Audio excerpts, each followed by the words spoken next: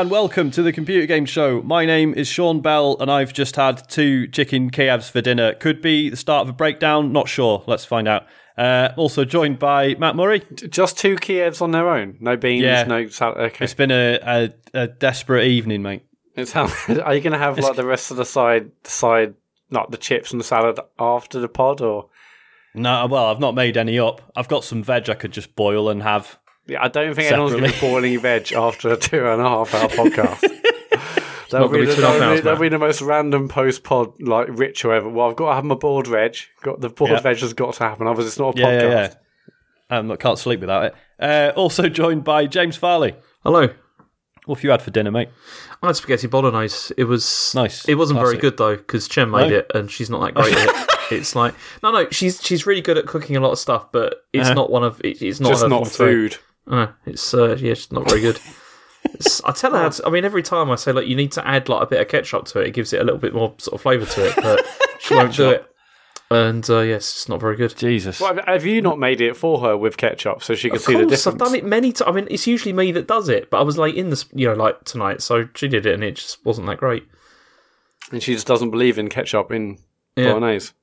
Does she actually not agree with you? Has she tried yours and thinks it's shit? No. She said it was better, but she just doesn't want to do it. I don't know why. I think she's just trying to spite me, to be honest. I can admire that. Yeah. Right, housekeeping. We are not far off now from doing our live show at EGX Rezzed this year on Saturday the 6th of April. We're in the Fringe Theatre at 4 p.m.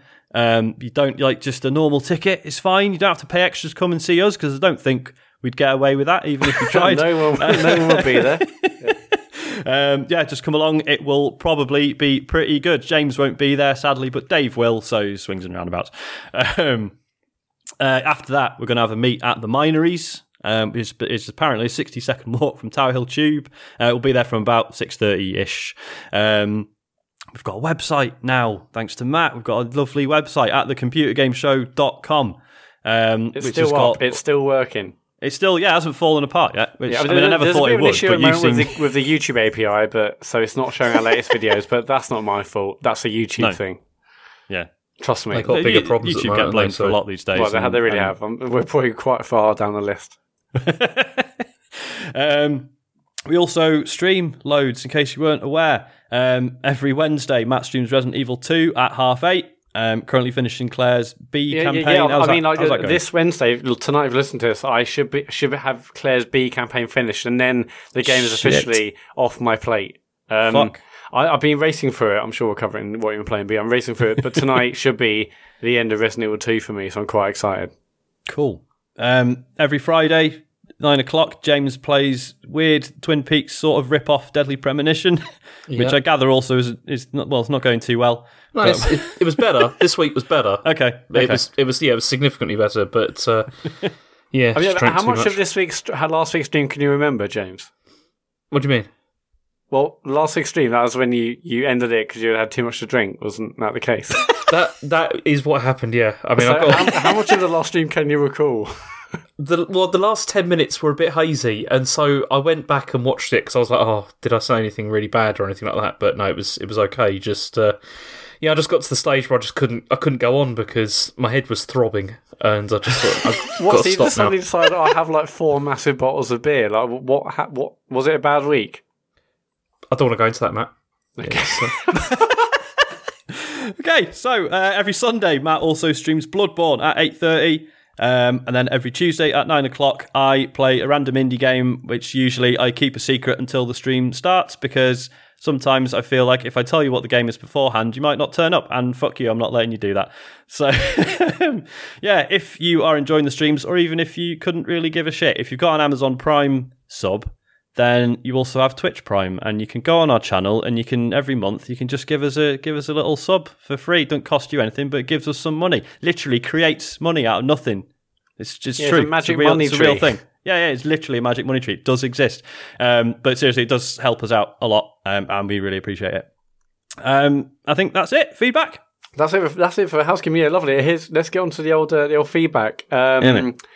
Well, this has been a point of contention in the WhatsApp group in the last few weeks, but I'll read Ricky Cartwright's email. Hi all, I have some beef with the podcast. No.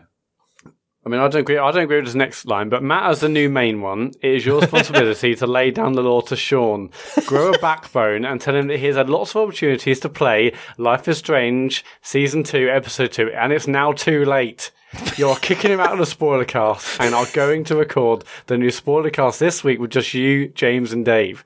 As a loyal TCGS listener, I feel like you owe me this. Please give me what I am owed now. Love and hugs. And also SMW tweet. I've already forgot what happened in episode 2 of Life is Strange 2. Any chance you guys could do some sort of recap on the podcast? Maybe a separate podcast so as not to annoy the other listeners. That's a great suggestion. I would love that because I can't remember what happened on it either. And it's which is a problem. And you didn't write down notes, did you, James, when you were playing No, I didn't do that, no. And so yeah, I've completely forgotten. I mean, I can remember bits and pieces. Is that memorable? Not much, yeah. I mean, this is part, right. So I haven't got any like actual good excuse for not doing this. Is this when we all bollock you and like, oh, you twat, oh, bloody hell, Sean. So I was going to play it last Sunday, and then Child was being an arsehole all weekend, and I was like, do you know what? I'm just going to have to get an early night. And then he was actually fine, and I could have stayed up and played Life is Strange 2, but I didn't. Also, I mean, it hasn't helped that you guys have been sort of lukewarm about it. I think that's sort of held me back from being like, yeah, I guess if I was like, oh, this is essential, then yeah, you would have rushed to it. I mean, yeah, I mean, yeah, I was lukewarm. I mean, others I spoke to have really enjoyed it. I think actually Dave said he really massively enjoyed it, and it definitely has some moments in it, and I think it'd be well worth discussing. So I can't wait to do this podcast. Yeah, no, when we get around to it. Like I said, I don't have any like actual good excuse. I therefore pledge that I will get it done this week. By the time we do the next episode, and then hopefully next week we can find an evening to do the spoiler cast. Yeah, definitely, because that will be good. I mean, James, I know you say you didn't write taking notes. I wrote like notes of pretty much every like a few seconds of. Don't you just find that really annoying? Because it's like if you're trying to enjoy a game. You're trying to sit there and like immerse yourself in a game, and then every second you're like, "Oh, I better write this down." And like, what's happened? It's like, I don't know. I don't get it. I mean, sometimes, usually, what I do is I just like write a sort of a summary at the end of it after I finish. But writing it while I'm playing, I just feel it just breaks up. What you're doing. Yeah, but now you've forgotten everything. Well, I didn't know you were going to take ages to play it, Sean, did I? It would have been fine. Is your memory that bad that it's just like, look, give me 3 weeks, it'll be fine, but if it gets to that 4th week, it's just gone. It's gone. It's gone. I mean, it probably doesn't help with Matt saying that it's about 5 hours long. Like that sort of I said it's like 3 hours long. Just because you put it in like 45 minutes. Classic James style. An hour and a half. It's fine. Yeah, probably. I mean, but if I don't write notes down, I won't remember anything that happened. I've got the worst memory on the planet. So, do you ever do the thing of like when you write like a really vague note for yourself, and you're like, I'll know what this means, and then a week later you come back to a scribble that says like, remember to do thing. And he's like, oh, fuck. Why did I do that? I mean, it doesn't happen so often these days, but like in the past, if I like had a few to drink and I've like written down what I think is a brilliant idea, or like one time I wrote like a best man speech to someone at a wedding, and on the next day, and like, oh, this doesn't make sense at all. It's like this would never work in the real world. Yeah, silly old thing, isn't it? What, the brain? The brain. Yeah. Anyway, Kurt Lewin has emailed in. Last week we talked about the game streaming future, the discless future, because we obviously mentioned that new Xbox One S all digital edition. Kurt Lewin, his email is about to start now. One thing that I don't think has been mentioned much around the whole game streaming future thing is that if everything is just streamed to our mobiles, tablets, and even TVs through apps, it will spend the end of the console launch, which is one of my favourite times as a gamer. Not just the launch, but the unveiling of the new console too. Some of my fondest gaming memories are watching the conferences that would reveal new hardware, and then the Christmas days as a child or adult where I can unwrap a new console. Those are great times full of excitement that sadly look like they may be disappearing. Also, as a side question to this feedback, do any of you know if VR will work over streaming? I'll answer that last one. I mean, it's going to be. I mean, the latency is going to be ridiculous. So I think VR over streaming is. It's a recipe for far away in the future. But who knows? I mean, maybe Google will go change that. Who knows? But a VR over streaming, I think it could be some distance away. And the whole like, will we lose out on the the consoles if everything's just through apps on our TV or tablets? I think I mean, unless something changes, I think I hope to God there is always a place for these consoles. Yeah. Even that, I mean, obviously the next Xbox, the current rumors there will be like a smaller streaming centric one and like a powerful one. And hopefully that's the case, because I would definitely miss the excitement of a new console. Absolutely, it's going to be a physical, actual console in your house is always going to outperform a remote one that you're seeing via an internet connection. So I think like always offering that to people who want it is always going to be a thing, surely. Well, I think at least for this next anymore. Generation, this isn't going to change. Like, this is going to be like the start of a transition, I think, like with this coming generation. But there's no way it's going to be just this in the next 10 years, I don't imagine. Largely because of the internet connections being problems. Over here, it's genuinely, I think, not so bad. Obviously, there are more rural areas and stuff where it's not great. But obviously, you always hear about the data caps in America or stuff in Australia. So, like, if that's the case, like, like we are, I reckon like 3 generations away, surely, from that sort of stuff. If not everyone in America is connected to the internet, and maybe those people not connected are just not the audience for this sort of thing. So maybe that's a different conversation entirely. But yeah, although it feels like we are fast moving into this new streaming future, and people like Google and Microsoft and other things like that are like, you can stream games over your internet. There's so many other millions of people that aren't a part of that conversation and don't have the internet speeds required. So hopefully that will always mean, at least for a fair few generations, that there will always be a physical machine that's going to power that. So there's also all those questions, isn't there, about like sort of ownership and stuff, and how, once this all goes Game Pass or whatever, then what do you own? That kind of thing. It is different. But then, because as we've said before, like video games have enough of a problem with us not being able to play old stuff. And if everything goes the way of Netflix, where like, oh, by the way, next week the license for this game expires, so like that would be very shit. It's the other thing I find interesting about this is, like, Kurt mentions here, like, this idea of, like, when it's Christmas and it's like, you go down to, like, unwrap, like, a new console and stuff like that.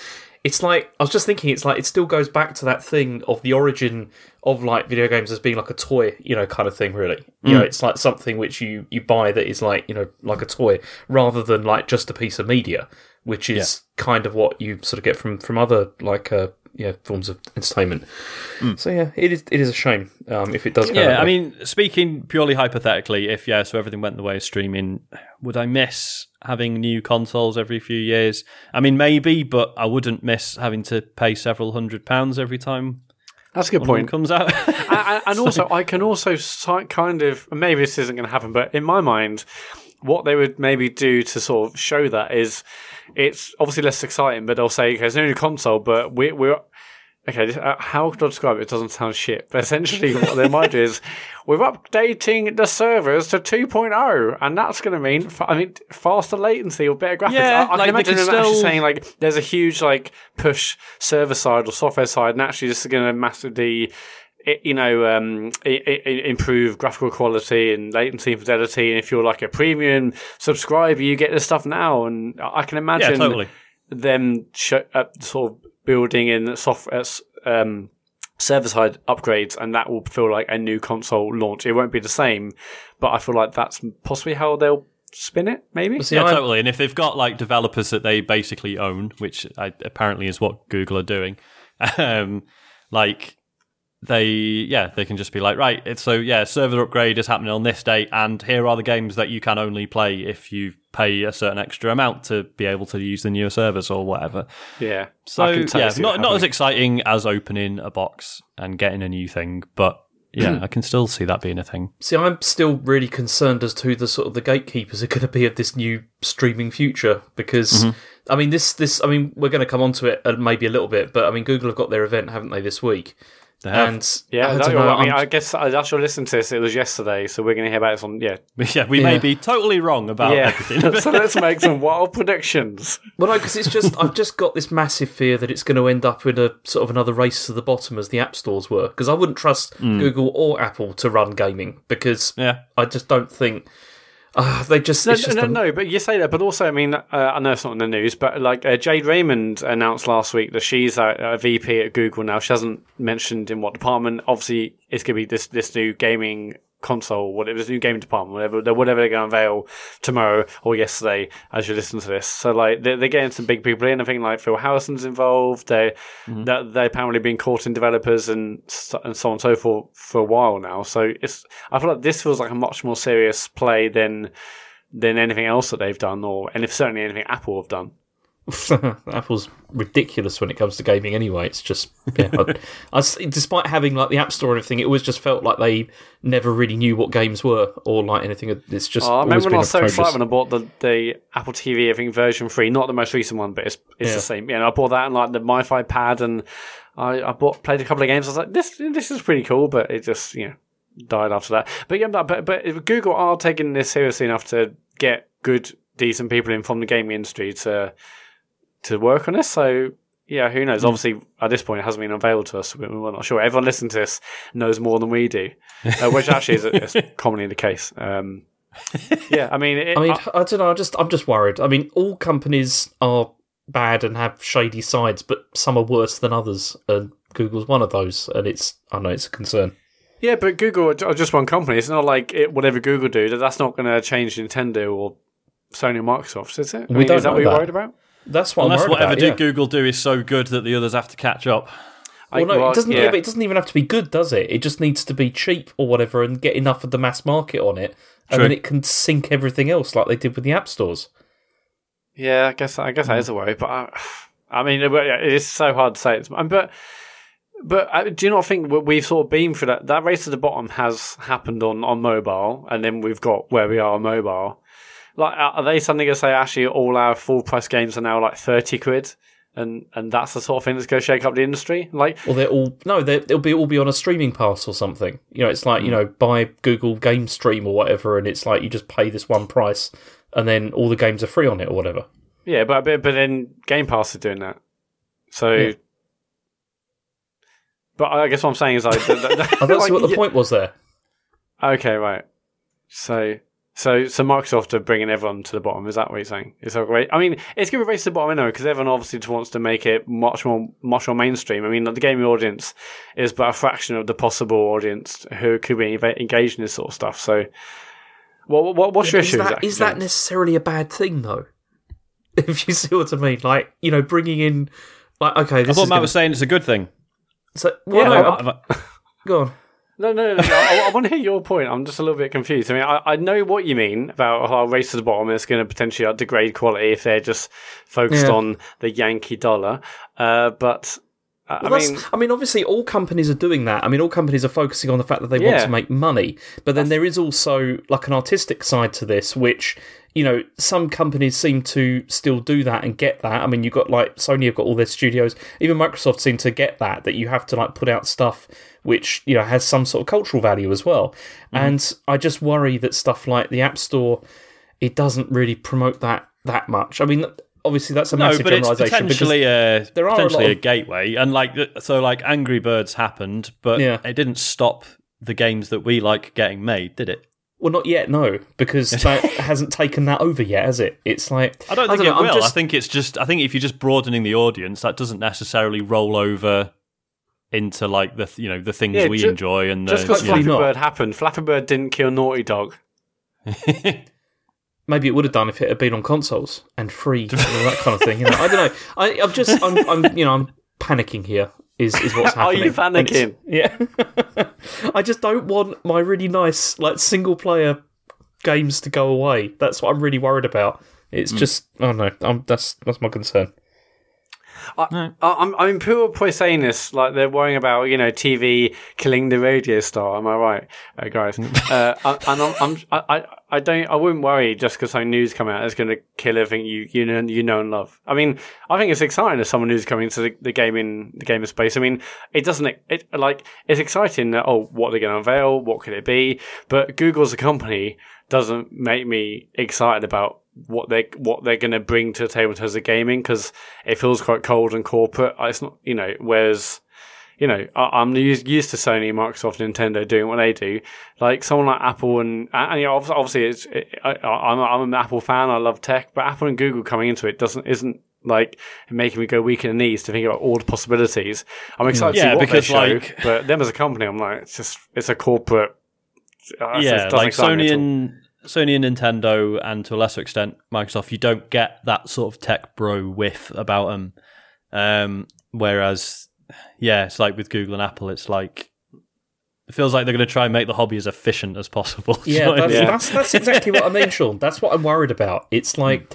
Yeah, it's not for them. It's not really about the games. It's just about further control. That's the thing, and it's just further control of entertainment. No, I get that, but I don't think it's going to erase like what we currently enjoy about video games, unless people like us actually go, do you know what? I really like these shitty games that Google are putting out. Not that they will necessarily be shitty, but you know what I mean. I will say one other thing. I mean, like I remember when it was when the news happened that Sony was getting into the console space, and they're like, oh, it's called the PlayStation. I was like, the PlayStation sounds like a fucking multicolored like child's toy. It's like it's like an embarrassing name. And then when like Microsoft, the people who bring you Windows and Office, they're doing a games console, guys. I'm like, oh come on.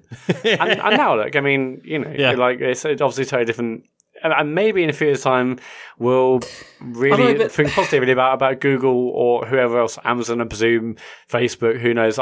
Maybe we'll see and look at their gaming development and gaming sort of offering as a positive change. But right now, we don't know. Who knows what's going to be unveiled tomorrow / yesterday. I mean, it's the expertise that they get on board, isn't it, that will make it or break it. I mean, so we know they've hired Jade Raymond.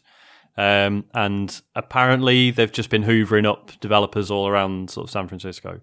Yeah, I know a couple happened last year. I can't remember, but I can't remember who they were. But I'm sure at the time, Google bought them. That's interesting. And then, we don't know who they are now. But it's that's not necessarily the same as when Microsoft first got involved.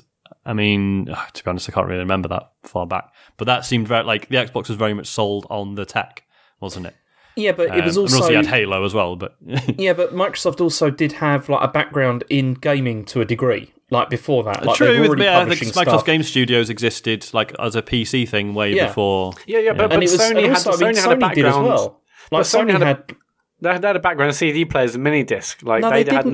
They also had like their game division as well. They were making stuff like before. They were making games and things before. Weren't they famously going to do the CD player for the SNES or the? Yeah, that was. that was the thing. Yeah, and then they fell out because Sony wanted to do an advert saying that it was a console that made your SNES more powerful, and Nintendo resented that. And they should have gone a Mega CD route and just not advertised it at all. Final Fantasy VII could have been on the N64, guys. It could have been, yeah. Imagine that world. Yeah. Sliding doors, mate. All the first Uncharted on SNES, like 2D, pixel art. But no, it's like, from what I'm trying to say is like, for Microsoft and Sony, both of them had like background in games, like to a degree, and it sort of made sense that they would try and then expand into it. Obviously, Microsoft were doing it because they wanted to own the living room was the thing, and the same for Sony as well. But there still was a kind of background. Whereas with Google, it just feels like more control, like which is the same, I guess. But I don't know. It's just I don't know. There are reasons to be worried, as you say. Like there's less, actual ownership of things and. More ad tracking. Things being a bit more remote, and it is all a bit worrying for a lot of reasons. But hey, if it's cheap and it's got good games, I'm an idiot and I'll go for it. So, yeah, I mean, obviously this thing is tomorrow, and like as of this evening, like people have already been taking pictures outside the area where they're going to have their Google event, and outside there's these. There's already a logo for this thing. It's just a couple of red swirls. There's obviously no name for it. But there's also these little plimps of Perspex boxes on top, and it's got the original PlayStation. It's got the original Dreamcast. So it's got a bunch of old consoles outside, and then there's like a box on the end saying "coming soon." It's an emulation box. I was going to say, can you imagine if that was their opening gambit? Was like, we've got a console. Yeah, we were doing our own games for it, but just to begin with, we've got everything. Emulated, like, but it turns out that they've not actually paid any licenses for any of that stuff at all, and they just, But like those guys who sell like Raspberry Pi retro consoles on Facebook, and they're just like, yeah, it's got 2,500 games, and people comment saying, is this legal? And they go, yep. And it's like the thing they did, what Google did with scanning books. You know, they were like scanning loads of books, and then it turned out, you know, they hadn't got copyright and stuff like that underneath them. It's like, oh, we just thought it was old. So no one cared. It's fine. Yeah. I mean, and that would be weird because, as I say, I'm making this whole sort of, you know, preservation arguments. But if they turned around and went, oh, by the way, all old games are playable instantly now, no, they won't do that. That's a thing. No, I mean they won't. But it's in like obviously they're aiming at something with like showing off all these old consoles. Yeah, that's a strange. It's a strange one. Like here's a Dreamcast and here's a PlayStation. Like what? Is that showing like? Hey, I mean, because. Here's the evolution of gaming, and here's what's happening. Here's the future. Yeah, they're like, guys, see all these consoles that you love are all fucking shit compared to this new Google. Yeah, they're shit. You absolute you slugs. Not just smashing them off with hammers. You slugs, you idiots!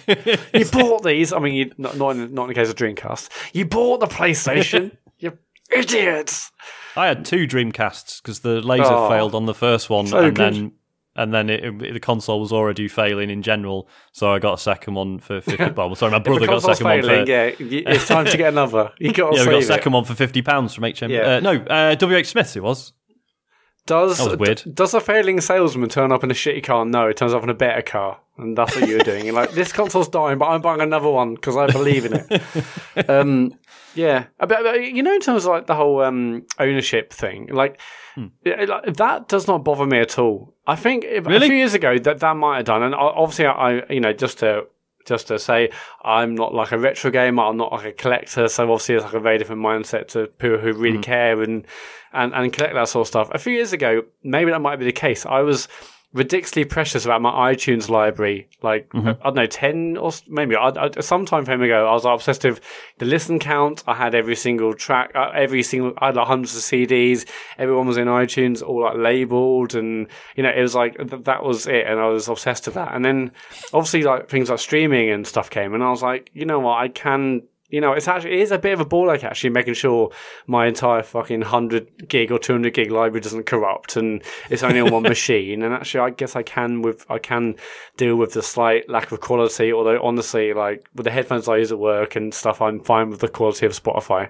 I don't know. I mean, and I'm sort of used to things like Netflix coming. You know, it's annoying, and we mentioned this before. Oh, I can't watch that thing now, but I don't. Matt, with your gaming habit of, you know, playing stuff for about 2 hours and then sacking it off, this is like perfect for you as well, isn't it? Because you have all these ones you can just try and then just bin off.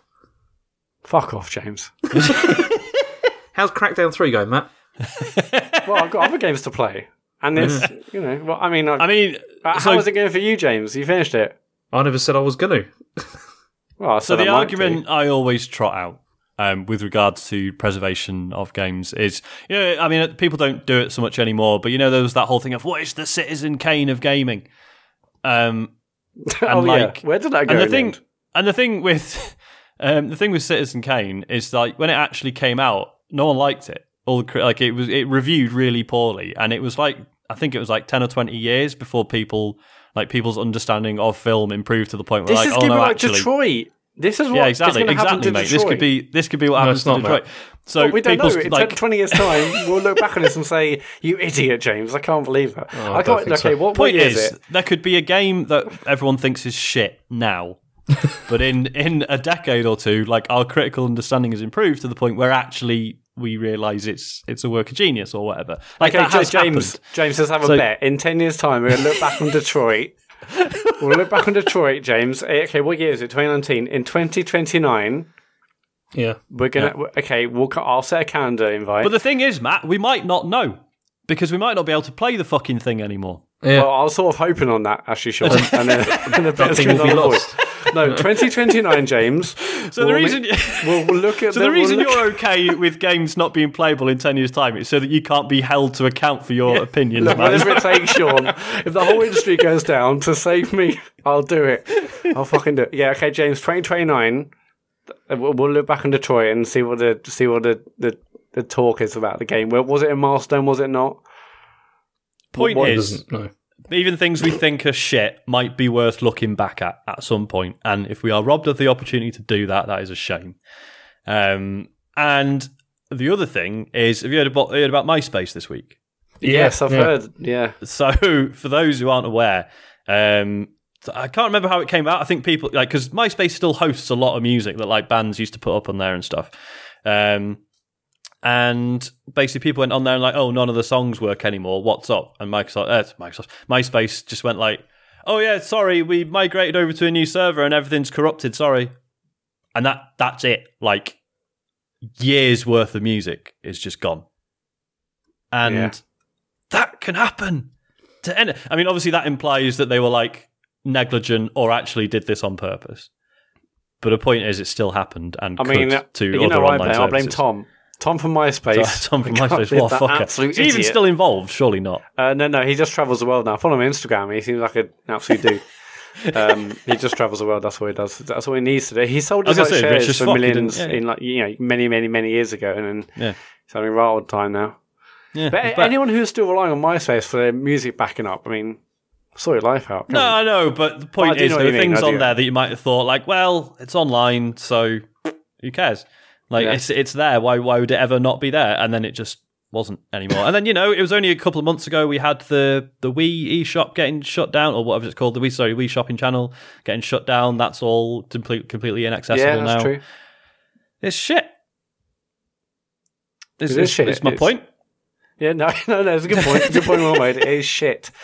Should we? Okay, so should we? Probably should move on. Yeah. No. I mean, we've got loads to cover, but like the Google thing, Jason Schreier basically did some thoughts pre GDC or pre-event tonight, and he basically said some things like, "Oh, it could be just a controller," and on the next tweet, it's like, was my "it's just a controller" thing too obvious or too subtle? So he clearly thinks or knows it's just a controller and like a USB thing that plugs into your TV.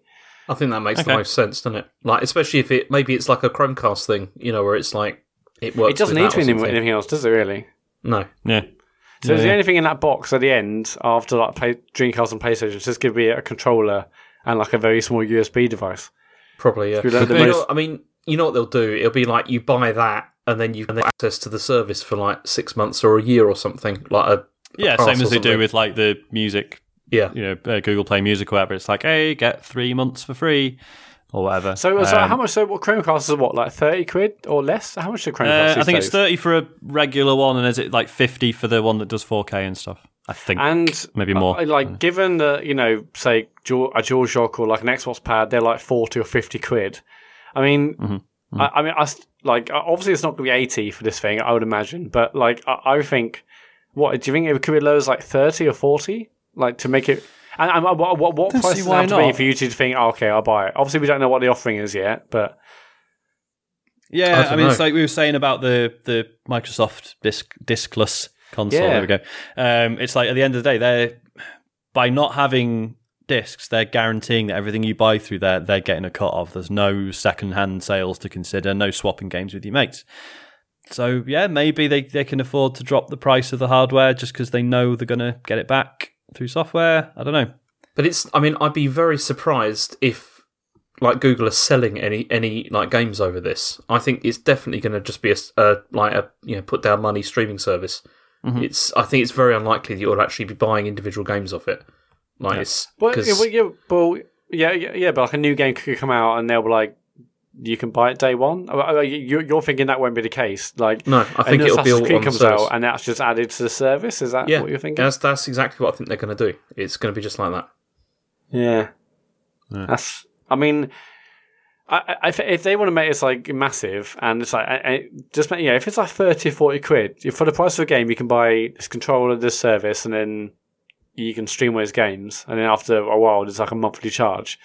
Yeah, that could be huge. So I'm really excited to see what they offer tomorrow, for sure. Yeah, and at the end of the day, even if it's not perfect, but it takes things in an interesting direction, or maybe gives, Sony, Nintendo, Microsoft ideas, that's, like if it's so far out there that it's like totally impractical or whatever, but there are interesting elements of it that then seep into, what we currently know and enjoy as video games, then to me, that's still sort of worthwhile. Whether or not that means the investment pays off for Google, I don't know. But ultimately, exactly. Do we think it's going to be better than the Ouya? I mean, that's not the highest bar, is it? I've still got one of our listeners sent. I mean, this is back in the Joypod days, but someone sent me a Ouya. I've still got it somewhere. I wonder what happens if you turn on a Ouya now. Are the server's still up? Do you think? I can't imagine so. I always get confused with Ouya and OnLive. What was the one they gave away at AGX that year? That was OnLive. That was OnLive, yeah. So that was the streamer, which is easy to make fun of, but they were kind of ahead of the curve, really. Yeah, I remember being amazed at that you can watch all those other people streaming. You just click on that massive grid of games, bang, and then suddenly you're watching someone play. Also, OnLive had Ouya had Towerfall, which was still one of the best Towerfall, local which I'm going to talk ever. about in a little bit. Oh, good. Okay, we should probably get back onto the feedback. Yes, sorry. Yeah, we're still on discless stuff, but it's all good. James McCall, a discless console discussion. I hope we never move to totally discless gaming. I don't mind being given the option, but I will always buy discs and cartridges. The main reason is money. Digital stores do have sales, but on day one and for a few months after big releases. But on day one after a few months. And big releases are at least £10 more digitally and sometimes even more. Game Pass doesn't have enough day one releases, especially first party, and PS Now is a joke. Resi 2 Remake, which is not on Game Pass, cost me £35 in the store, £10 cheaper than digital, and now have the option to trade it in, etc., to fund future purchases. I don't want to own every big game digitally forever, and judging by the number of Assassin's Creed, Spider-Man and God of War games in CX, a lot of people have a similar opinion. When Microsoft announced that Xbox One could only play brand new games, everyone went crazy and they backpedaled. Imagine buying a big new release on day one, finding you hate it. At least now, currently, you can trade in and have at least maybe lost £10 to £15 maximum. If everything is digital forever, you'll be stuck with it. I hope it never turns this way permanently, and we're always given the option of physical releases. Not necessarily, because there are refunds and stuff you can get.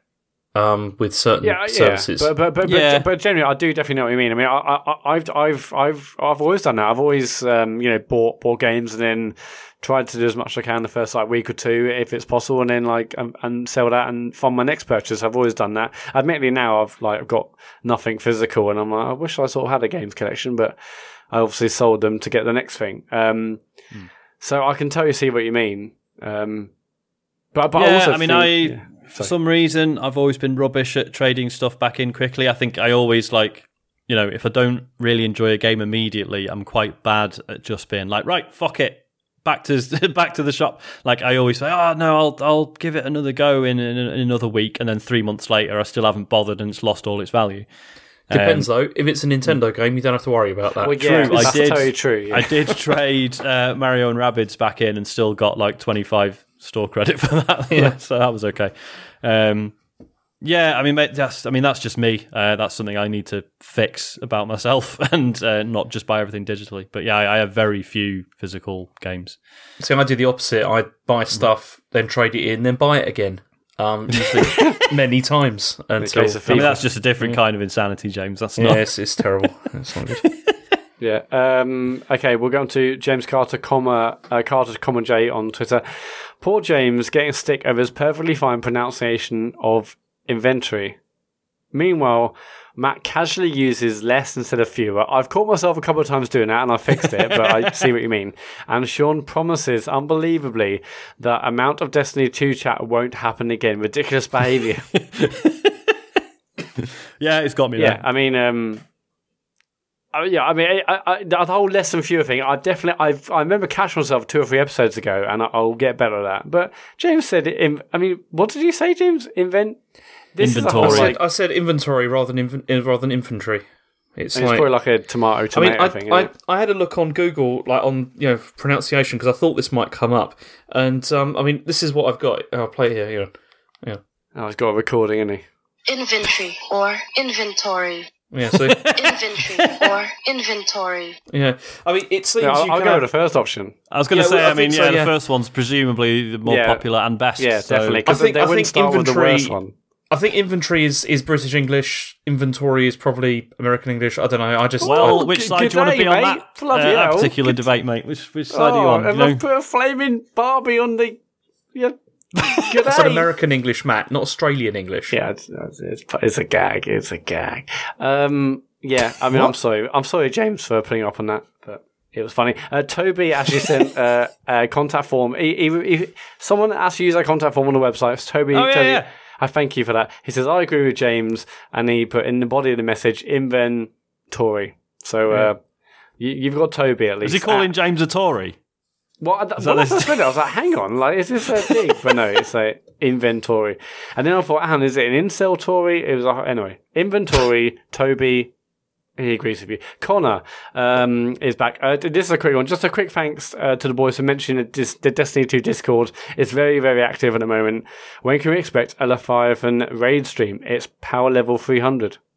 I mean, we're all there, aren't we? I'm at 500 now. I got my trousers. You got your trousers, finally. Yeah. Nice. I got my trousers. Yeah. You're Matt, 500. Wow, you've raced up there. 505, I think, now. It's, It's going up even as we speak. Yeah. Yeah, I mean, we'll have to figure that out at some point. I mean, it's got to happen, hasn't it? I reckon if we can get one of the experienced members of the Discord to guide us through it, we can probably do it in relatively short time. Unless we're all total shit, which is a distinct possibility. Yeah, I mean, back in my day, when I was doing raids, it was it was a full week's worth, and even it was a stress to get it done before the Thursday cut off, I think, at the time. Yeah. Or no, one some other day. I guess if you're there with someone who knows what they're doing, you can rinse through it in a week, fine. in a night. Sorry. Yeah. We'll figure that out. That's what I'd like to try, because I've never done a raid, so yeah. Mate, they are fucking brilliant. Like, they're complicated and they are difficult, but they are amazing. Yeah. Like, there's nothing else quite like them. But yeah. Is Vault of Glass still widely considered the best one? I think it's been usurped now. Only? I think generally people prefer like the Destiny 2 ones. Oh, amazing. Okay. As in like the one in the Forsaken pack, or just one of the ones? I think it's the same as Destiny 1. I think Leviathan is still considered like the best. I think. But listeners may disagree. Also, I've fallen into doing fucking Destiny chat again. It's happened. Stop we it. got him, boys. We'll end with Dave Chong at Big Shimmery Wall, who did our branding for the podcast. Obviously last week we talked about the fact that Dave typoed when he asked him to do a branding, and it was Computer Game Show, CUM. He tweets, I did just think the typo version seemed like a very on brand for a Joypod successor. So again, Dave Chong saw the message, thought that that's perfectly normal. They're going to call it Computer Game Show, whatever. Computer Game Show. Also, he also says, actually just thought, if Dave hadn't sent me that typo, you might not have all ended up with the rainbow penises. So they are meant to be penises then? Well, I just thought that was, I don't know. I mean, that's the designer himself saying that, so we can... Well, yeah. That's it. That was the inspiration. I mean, penises. So one type... Basically, our brand is a walking typo. If you hadn't sent Computer Game Show. I've got a polo shirt with rainbow dicks on it. Yeah, that's it. I had no idea. I didn't know it was dicks. I wouldn't have signed that off. People are wearing a typo. Wearing it around to, family occasions, funerals. I know, our brand is a walking typo, thanks to... Oh, well, it's funny, isn't it? It is funny. That's funny. It for feedback. If you want to leave us feedback on anything we've said, done, or whatever we've done, it's at Computer Game Pod on Twitter. Or you can email the Computer Game... Oh, no, you can't. That's another one. You can email podcast at thecomputergameshow.com. Right, James, when... We're looking forward to this. Go on. When you've been... It's a pretty straightforward one this week. You've been sitting in like a weird position, or maybe you've been on the toilet for too long, like been having a session on the Switch or whatever, and your leg goes numb. And then when you stand up, like as all the nerves start coming alive again, it's like actually quite like it's really uncomfortable. And like you can't get proper like pins and needles. Like it's the fucking worst feeling in the world. And you have to like shake your leg about. It's a bit weird to walk on it. Yeah, exactly. Yeah. So I want that, but the numbness is my ignorance of current events, and the painful tingling is the news. Okay, so I'm going to shake the news about a bit and like try and walk it off. Yeah. And no matter how uncomfortable it feels, just get the nerves going again. Okay. Here's the news. That was a good one, Sean. Anyway, okay, so the news has been rubbish this week. Let's be honest. I mean, I was in two minds. I don't know until you tell me. I was in two minds about most of this stuff because it's all a bit rubbish. I mean, we can just whip through it a bit. I mean, the first one was, Ninja earned $1 million for promoting Apex Legends. I mean, is anyone surprised? I mean, that they did that? I mean, no, but God, I mean, can you imagine?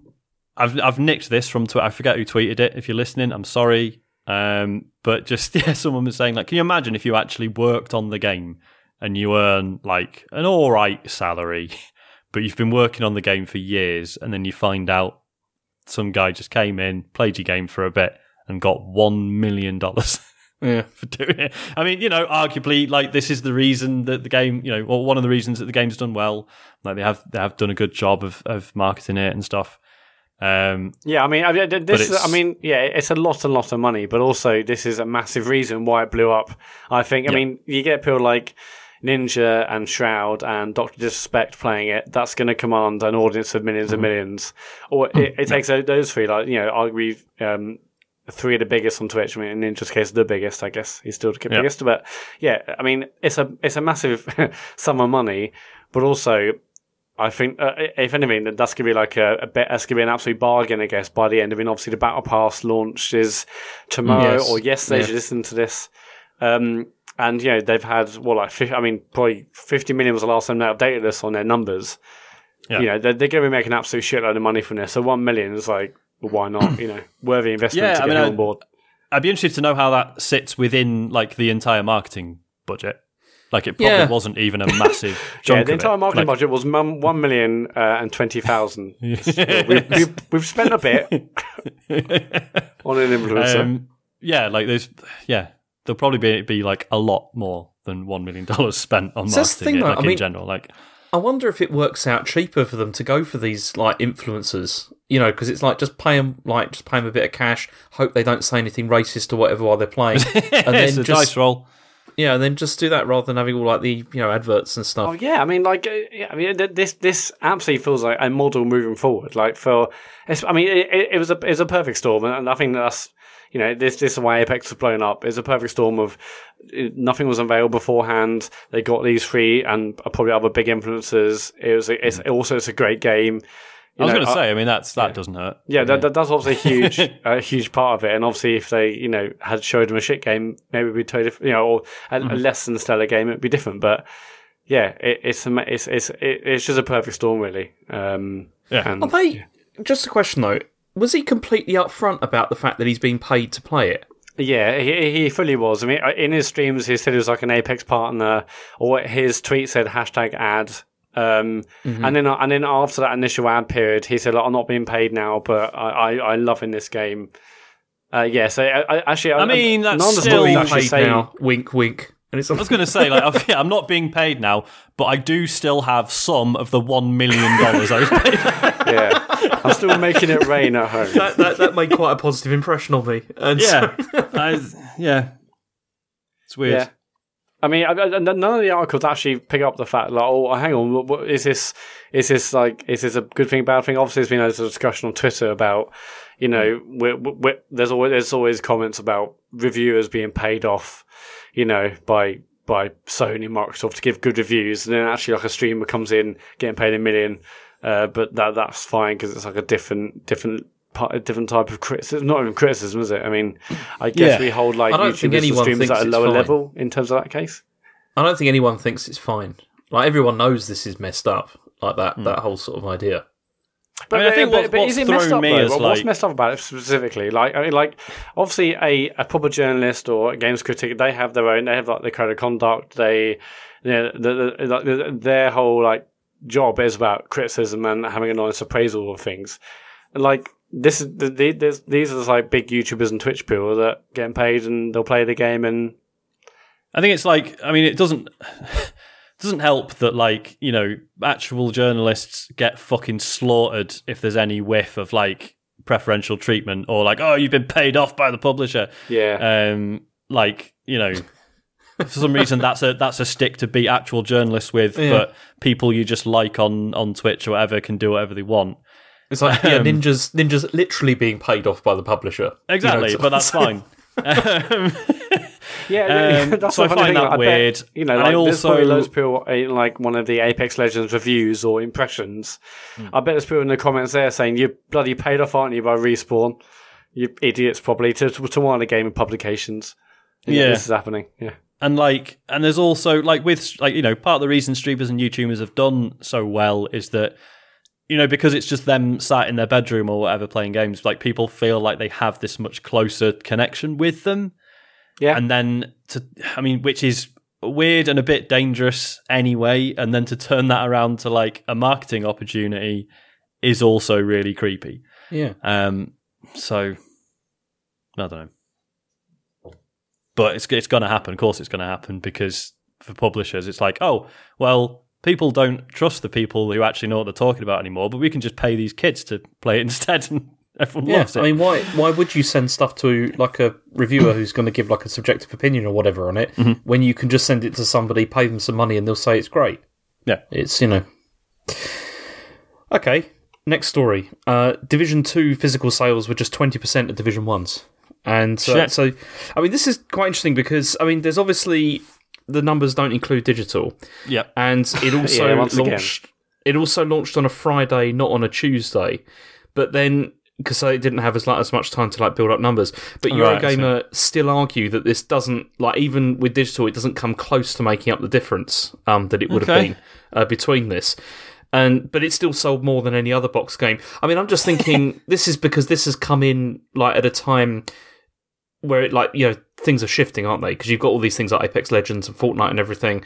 It was always going to be more difficult to launch with this, with something like Division, than it was when the Division first came out. Because when the first one came out, there wasn't so much choice. There was Destiny and Division. That was it, pretty much. Yeah, so Destiny was still in year 1, I think, and everyone was like, it's good, but it's got problems. So there was definitely room for something else to come in and do something a bit different. But then Division 1 wasn't great for that, the first year or whatever. Yeah. Whereas from what I've heard, Division 2 pretty much hits the ground running and is pretty good. And after the, Anthem came and went. Well, I was coming on to that because also, Anthem has now dropped out of the top 10 entirely, right? And there's also been more issues with it. Do you want to hear about them? Yeah, please. Okay, so an Anthem player has figured out that the loot doesn't matter in the game. It doesn't really matter because after they added power scaling to it with the latest update, and this is this after the whole thing of people finding that lower level weapons are actually better than higher level ones? I'm not sure if this is. I'm not sure if that's that or if this, because this is where they added this power scaling, and this guy called Tumperhoof worked out that the patch broke the way that leveling works, which meant that you get this diminishing returns and pointless weapons. So the problem is it's where. Okay, it says the problem has to do with an item not mattering much when it comes to damage. So currently the power score is all that matters. However, if you combine the power score, it becomes completely pointless. So it says Anthem instead averages what you have equipped that isn't level 1 and then combines that number with a variable to select an arbitrary multiplier that's not related to your equipment. So it turns out that this multiplier has no relation to your power level or power score. It's just a number on a chart. And so they figured out all the numbers for the power levels 30 to 75. And basically the best way to avoid it is just avoid equipping stuff. And so don't bother with any loot. Forget it. It doesn't matter. But it's okay because the community manager has said this is going to be fixed in a patch fucking later. Hell, it feels like it's a bit fucking late now, doesn't it? Yeah, I don't know where's Anthem going. Because we have no idea, do we, how successful this has been? Apart from the fact that it's out of the top 10, but then that doesn't mean anything because that's just box copies anyway. So I don't know. Have either of you heard a lot of buzz about it, people playing it? I don't know anyone who's playing it. So no, not a single one. The only people I know who have played it hated it. I know we've had some correspondence from listeners and stuff. People are enjoying it, which is fine. But I think there are better games you could be playing. Actually, a lot of people that were playing it have now also moved on to Division 2 and enjoying the fact that there's tons of loot and content. But are we gonna have a shitty Anthem story every week, James? If shitty things keep happening, I'm gonna keep bringing it up, Matt. I'm a little bit every week though. It's okay, we get it. It's it is kind of fascinating that there is something new every week. Yeah. Maybe if you just met from now on, we'll just keep a ticker going of how many weeks on the run there's been something bad about them. You don't have to go into it. Just be like, oh yeah, just chalk another one up for the, Anthem bad news. Yeah, I'll just do a quick Anthem like weeks about incident. Yeah. Yeah, that'd be good. But I mean, do you not think like publications? It's like when everyone's just putting Fortnite in their titles because they knew it'd be good for SEO and stuff. Like if you could put Anthem in with like a negative connotation of a headline, that's going to get people looking at it. Like if this wasn't Anthem, right, then this wouldn't have got any further than Reddit and like, oh, I can't believe the patch did this. Like I don't know because I see what you're saying because like Destiny 2 every week. Like Destiny 2 have like constantly had like slightly weird balance issues. Like a new gun comes out and then it fucks everything up, and then the meta shifts, and then things have to be rebalanced. But it's never been as bad as there is no point equipping anything good. Yeah, I take your point there. And also, it's because these bad news stories are filling a vacuum, though, aren't they, about the game? Because the game, by all accounts, is not improving, and people aren't like, okay. There doesn't seem to be a huge number of people playing it, so that's why people are attracted to these sorts of stories instead, because there's nothing else there. Yeah. There you go. I mean they did say this week that Anthem is here to stay. You can bounce back from these things. It's not as bad as the worst MMO I ever played, which is when Final Fantasy XIV first launched. Like, that game literally didn't work, and, to the point that after a couple of years, they, in-game, destroyed the world and killed the game off and then brought it back about a year later totally fixed, and like people really enjoy it now. So, stranger things have happened. Yeah. But I'm sure EA will be very patient. Yeah. They just love throwing money at stuff, so it's fine. Yeah. It'll be fine. Yeah. I mean, anyway. they say it's going to stick around, and we'll see where we are. But like, no, I mean, I hope it does. Every week. I know, as funny as these, recurring bad news stories are, and they are funny, I'm sorry, like, I would still rather a good game came out of it. I don't want the end to Anthem's story to be like, came out, was shit, buried the developer. That's the thing. No one wants that. I don't want this to be the end of BioWare. That's the biggest fear, is that that's what's going to happen with this. This is why, it's a shame. Okay, next story is that Valve doesn't want Epic messing with Steam user data. So this is because apparently Valve aren't happy because Epic's launcher copies Steam user data. So it's used to import your Steam friends if you give it permission. But then Valve are now looking in to see what else it could be collecting as well. And, I mean, they said the Steam client locally saves data such as the list of games you own, your friends list, and saved login tokens. This is private user data stored on the user's home machine and is not intended to be used by other programs or uploaded to any third-party service. So, but it is now, it seems. It is, but now suddenly it's been used in a way they don't like, so... Yeah. So, I mean, this is just the continuing battle between Valve and Epic over, stuff. Yeah. I mean, does anyone really care about, like, I don't know, whenever I get a new console and everyone starts the whole thing of adding each other, and I'm just like, look, honestly, we're not going to play anything together. I ain't got time. That's the thing, isn't it? I mean, I've got, like, lists of people, but it's, like, rarely, if ever, play online anyway, so it's, Well, this is it, and, like, I had a good hard look at my PlayStation friends list the other week and just... took out everyone that I just, in all honesty, I am not going to get time to play with. And I've ended up with like 12 friends, and it's lovely. Yeah, I did that on Xbox, and it's so much less stress. Because I basically said, okay, just like you, if I'm not going to play with people, it's no point adding them. Obviously, when the consoles first came out, I was adding everyone. Like, I'll connect my Twitter and add all them people on my Facebook, and it was like, I've got 150 friends. But then I thought, no, I don't want to be like freaking out if I get a message or like a party request. I just want to have it. So if someone messaged me or said, you want to play, I would actually genuinely play with them if I got the time. So I'm definitely with you on that. On Switch, I just added everyone when it first came out because I wanted to see what the friends list stuff did. And the answer is it does nothing. Yeah. So I should just with everyone. And to be clear, like if you're listening to this, like, oh my God, I thought I used to be friends with Sean and maybe I'm not. It's nothing against anyone at all. It's just literally, it is purely just a time thing. And like when I haven't even got time to play with my close mates most of the time, It's just one of those things. I mean, it's different. Like the Xbox Live Arcade days when everything had leaderboards. That was like an actual there's a point to that requirement for Xbox Live Arcade games. That's why Braid had a bloody time trial mode because he was just told he had to put leaderboards in somehow. That was okay because you could have sort of casual friends on there, and it was cool to be not necessarily play with them, but do score chasing and stuff. But then even then, I'd have like a few people on my friends list who were just like really obsessive about everything, and they were always at the top, and I would never come close to their scores. So after a bit, it was just like, I don't really know you either, so get off. That's the thing, I'm the best now. I'm the best at everything. At least there's like the potential for leaderboards on PS4 and online play with PS4 and Xbox on Switch. Like, is there any need for any friends? Like, there's no point. I guess I can see what you last played. So but that's probably about it. It's quite handy. I mean, I use it to keep tabs on you, Matt. I know you do. I know you do. Yeah. Have you seen what my time is on Ape Out? Yeah, I did. Yeah. 10 hours. I need to have a look at my Xbox Live friends list because like 90% of that is like last logged in unknown. Yeah, I've got loads like that. It's because my Xbox Live's friend list is still basically similar to the one when it first started.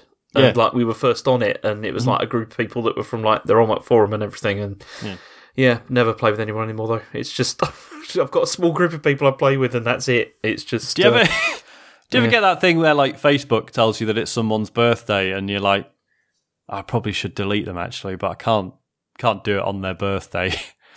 And then that'd be the worst. What? Is he sure going to message me? Oh no, he's blocked. Oh no, he's deleted me. What a dick. But that's a good point, actually.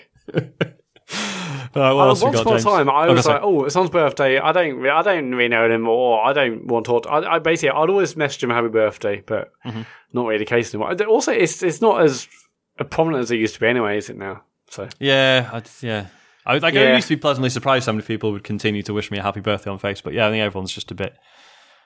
Don't know. No one bothers, do they? Yeah, I should call that as well, but. I don't go on Facebook. Well, I do go on Facebook every day, but I don't engage with it enough. I don't really go on it, apart from my daily sessions. I go on it every day, multiple times a day, but also I'm not like posting on my wall all the time, and did one the other day, and it just felt really weird. It's like, oh, yeah, I just forgot. That's not really a thing anymore. Some people are into it, like, no, okay, let's move on. Okay. Microsoft officially announces Xbox Live support for iOS and Android. This is coming, but there's no news of the Switch version yet. So developers are going to be able to include Xbox Live achievements and gamer score clubs and friends lists, as we were just talking about, so that's going to be great. And it's all going to link into their Microsoft Game Stack thing, but it's only for mobile developers at the moment. And so I guess that's good if people start fixing that in. I mean, it's weird, isn't it? Because do you remember when iOS first started? There was there was about 2 or 3 companies were offering like similar services to this. Yeah. And then they all disappeared. Yeah. I can't remember one of them, but one of them went, oh, I guess this isn't even I shouldn't have even started talking this little sentence. But yeah, I definitely know. I definitely remember what you mean. Yeah. Yeah. I was obsessed with that at one point because I had like mini friends lists on each one of those apps. Yeah, it was kind of cool, and then Apple kind of like said, well, no, we're just going to do like Game Center or whatever, and then just did that, and then fucked it, because they just didn't bother with it, and then even just removed it, from the OS. It was just bizarre. And everyone else just like I said, I'll sod it. We'll just we'll cut over and die. But actually, they should have stuck around because they would have lasted longer than Game Center. Yeah, annoying. Anyway, I guess this is.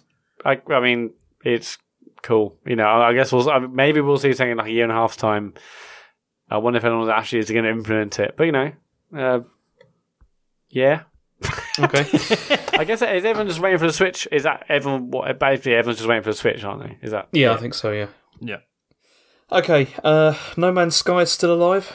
There's a new update, isn't there? There's a new update coming. This is No Man's Sky Beyond. And it's going to have some new online multiplayer component, whatever. And Hello Games has said that it will include a new way for players to meet and play together. But they're not going to like charge anybody or microtransactions and that kind of thing. How are they still making money on this game? I think they just made that much to begin with. Yeah. And just keep going. And when No Man's Sky Next came out and they just made it 20 quid everywhere, they're like, a lot of people were like, hey, do you know what? I'm going to check it out. Because at that point, it totally was worth 20 quid. So, yeah, I think it has just done that well that they can afford. Because, they never expanded the team, did they? I think there's still only 8 people working on it or whatever. So that money will go a long way. So yeah, I think they can they just can afford to just crack on with it.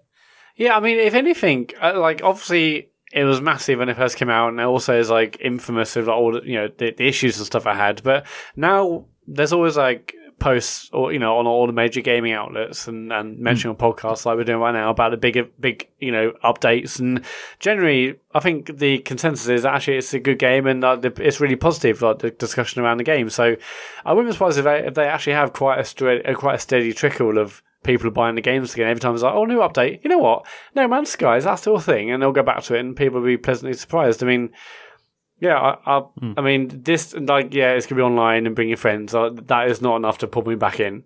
No. I definitely came back last year with the big update, but yeah. Yeah, I mean, I'll definitely check it out when the update comes on. Because, I was really surprised. The PlayStation website did that thing where it showed you, your 3 most played games. Yeah. Yeah. And mine was literally, Destiny 2, Destiny 1, and No Man's Sky, which I was not expecting. So, yeah, it turns out I have actually spent a lot of time on it for some reason. Well, I mean, apart from the initial, first couple of weeks waiting for it to get good. Yeah. But I do enjoy it for what it is. There's always an exciting promise of that game. I just don't really feel as excited about what the promise could be these days. I mean, I know it's improved, but I'm always like, it could be amazing. You could build things on your planet and meet other friends and explore the galaxy together. And even if now you can do that, and it feels like this update is certainly going to get people there, it's not right. It's not really enough for me anymore. Yeah, I mean, there are other games that do that now as well, like Astroneer. I don't know if you've seen that. I think that's gone to 1.0 now, isn't it? Yeah, that's looked really cool for a long time. So I think if I was to, if I wanted a game like this where I could play with my mates, that looks like a much more collaborative experience. But then maybe this new No Man's Sky update will change that. I don't know. Well, what I find interesting is when he was kept talking about the MMO quote. You've seen this, yeah?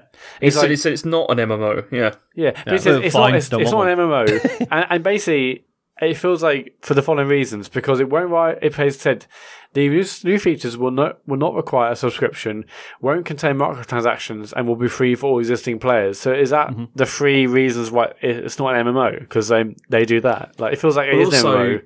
Because if they did that, they're going to have to start adding story and quests and all that kind of thing that are maybe a bit deeper or whatever than it already has. Maybe. I don't know. The questline stuff that's in there now is actually pretty good. But yeah. No, so hang on. So there isn't actually a date for this, is there? It's they're going to share more in the coming weeks. Yeah. Yeah, fine. I mean, it's actually it's actually a couple of things. So it's this No Man's Sky Beyond is the name of the update, and then it's it comes in 3 parts. Mm-hmm. Okay. Yeah. So the first part is called Beyond, and there's 2 other parts I haven't announced yet. Okay. Yeah, but it comes out in the summer. Oh right, okay, all right, it's a way off then. But yeah, it's fine. I've still got it installed, so I'll Yeah, me too. Yeah. In other new game news, Back 4 Blood is coming out, which is what's that, James? Well, it's a sort of sequel to Left 4 Dead, because it's being developed by Turtle Rock, who previously made Evolve and were the team behind the original Left 4 Dead at Valve. So it's basically kind of like Left 4 Dead 3, but they don't say it is that, obviously, because they can't. And I mean, I don't know. I guess David would be quite excited about this if he was here, because he liked Left 4 Dead a lot. I mean, Left 4 Dead was amazing, and I would love a new one. Obviously, Evolve didn't really do enough. No, but I would be well up for what this is. It's a co-op first-person zombie shooter. I mean, it's also going to have PvP as well, which I'm not sure that's going to work. But then also, but they said no Battle Royale stuff. But then I was thinking, I mean, has it been done yet where you've got a Battle Royale map with zombies in it as well? that are kind of like attacking players. I mean, Black Ops 4 has zombies in the map, but it's not. They do the that same as well. This. But yeah, but it's they're in like smaller sections of the map. I think it's a bit silly them saying no battle royale. Like this game, basically they've announced this game. There's been no footage, no trailer. They've literally just said the game's been worked on, and we're building a team now. If you want to help build the game, join our team. So what, we're looking at like 2+ years away. So it's a way off. It's a bit silly to say no battle royale because. Well, yeah, because I mean, why not? It's 2 years away. I'm not a battle royale guy, but clearly there would be room for a battle royale game where there are also shitloads of zombies that can be essentially weaponized against other people. Yeah, I mean that would be amazing. Like doing something like that. Yeah. But, it's just stupid to say. I mean, and also Battle Royale, it's going to get to, in 2 years' time, it will just be another game mode like Capture the Flag or this and the other. Yeah. I mean, it's not going to be a whole genre like it is now. It'll just evolve and it'll be one of the game modes of a game. Like to say we're not doing Battle Royale, like, well, okay, well in 2020 or 2021 you might change your mind. Do you think that, man? Do you think it will just go back to being a game mode, and we're not going to see like these big like releases that are just about Battle Royale? I mean, I think so. I mean, like, I feel like it would just be parts of other games. Like, I mean, personally, I mean, maybe we will always have these, but I feel like everyone's like, oh, Battle Royale, but it's just another game mode, right? I mean, I think it would just evolve. It's not really a game mode, because I mean, they're building just entire games just around that now. Like, it's not. I know that, but I sort of see it as like a different. I mean, maybe I'm wrong, but I see it just evolving and just like merging into it, and it's just another gameplay multiplayer mode in a multiplayer game. But who knows? But I think it's a bit silly saying that comment, frankly. Yeah, I mean, I'm just wary because Evolve was rubbish. but Evolve was, but also the Left 4 Dead was great. So yeah, but that was them working under Valve, wasn't it? Well, no, because the first one they developed and Valve published it. Oh, and really? Then the second one they were brought into Valve. So. And they've also done DLC and stuff. I mean, yeah. But also, at the moment, they're like, tell us what you want from a game like this, you know. So they've got 0 at the moment. So we're some years off, started. Sure. So what have they been doing since Evolve came out? That was ages ago. Yeah. I don't know. Having a big old, I don't know, actually. Having a nice rest. Yeah, lovely old rest after. But probably still dealing with the negative feedback from Evolve. Just responding to that last tweet. It's a shame because that was a very good idea for a game, and I thought they could totally pull it off. And it's just too complicated. Yeah, shame. I never played it, although it was free. It was on Games with Gold, wasn't it? Quite a long time ago. Yeah, never played it though. But yeah, I mean, it's a new game in Left 4 Dead sort of style. I'm well up for that. Mm-hmm. We'll see what's like in a couple of years' time. It's annoying, isn't it, what's happened to Valve? I know we talked about this before, but it's annoying. It's just, they had so many good games anymore. And then just don't care. Just don't make games. Just announce Portal 3. How hard is it? But I don't even know if I want that anymore. I think don't say that. That's it. They've listened to this podcast in the office like, okay, guys, maybe we should do it. Let's turn on the first one. Computer game show. I don't even want it. I think turn it off. Turn off the machines. That's how it works, I think. But I would want any sort of big single-player experience from Valve at this point, and Portal 2 was amazing. So was the first one. It was. But hasn't everyone gone now as well anyway, that like made games at Valve? I mean, no, one of the writers came back, which means that he's just finishing off Half-Life 3, and then he'll be off again. Yeah. I mean, so you wouldn't want another Portal game, Sean?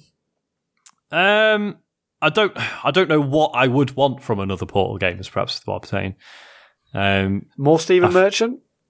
No, see, I thought he was a bit annoying in Portal 2. Yeah, Stephen Merchant means Stephen Merchant. I mean, he had some funny lines, but it was very much that sort of role. Yeah. No, I feel like Portal was very good and can now just exist as it was.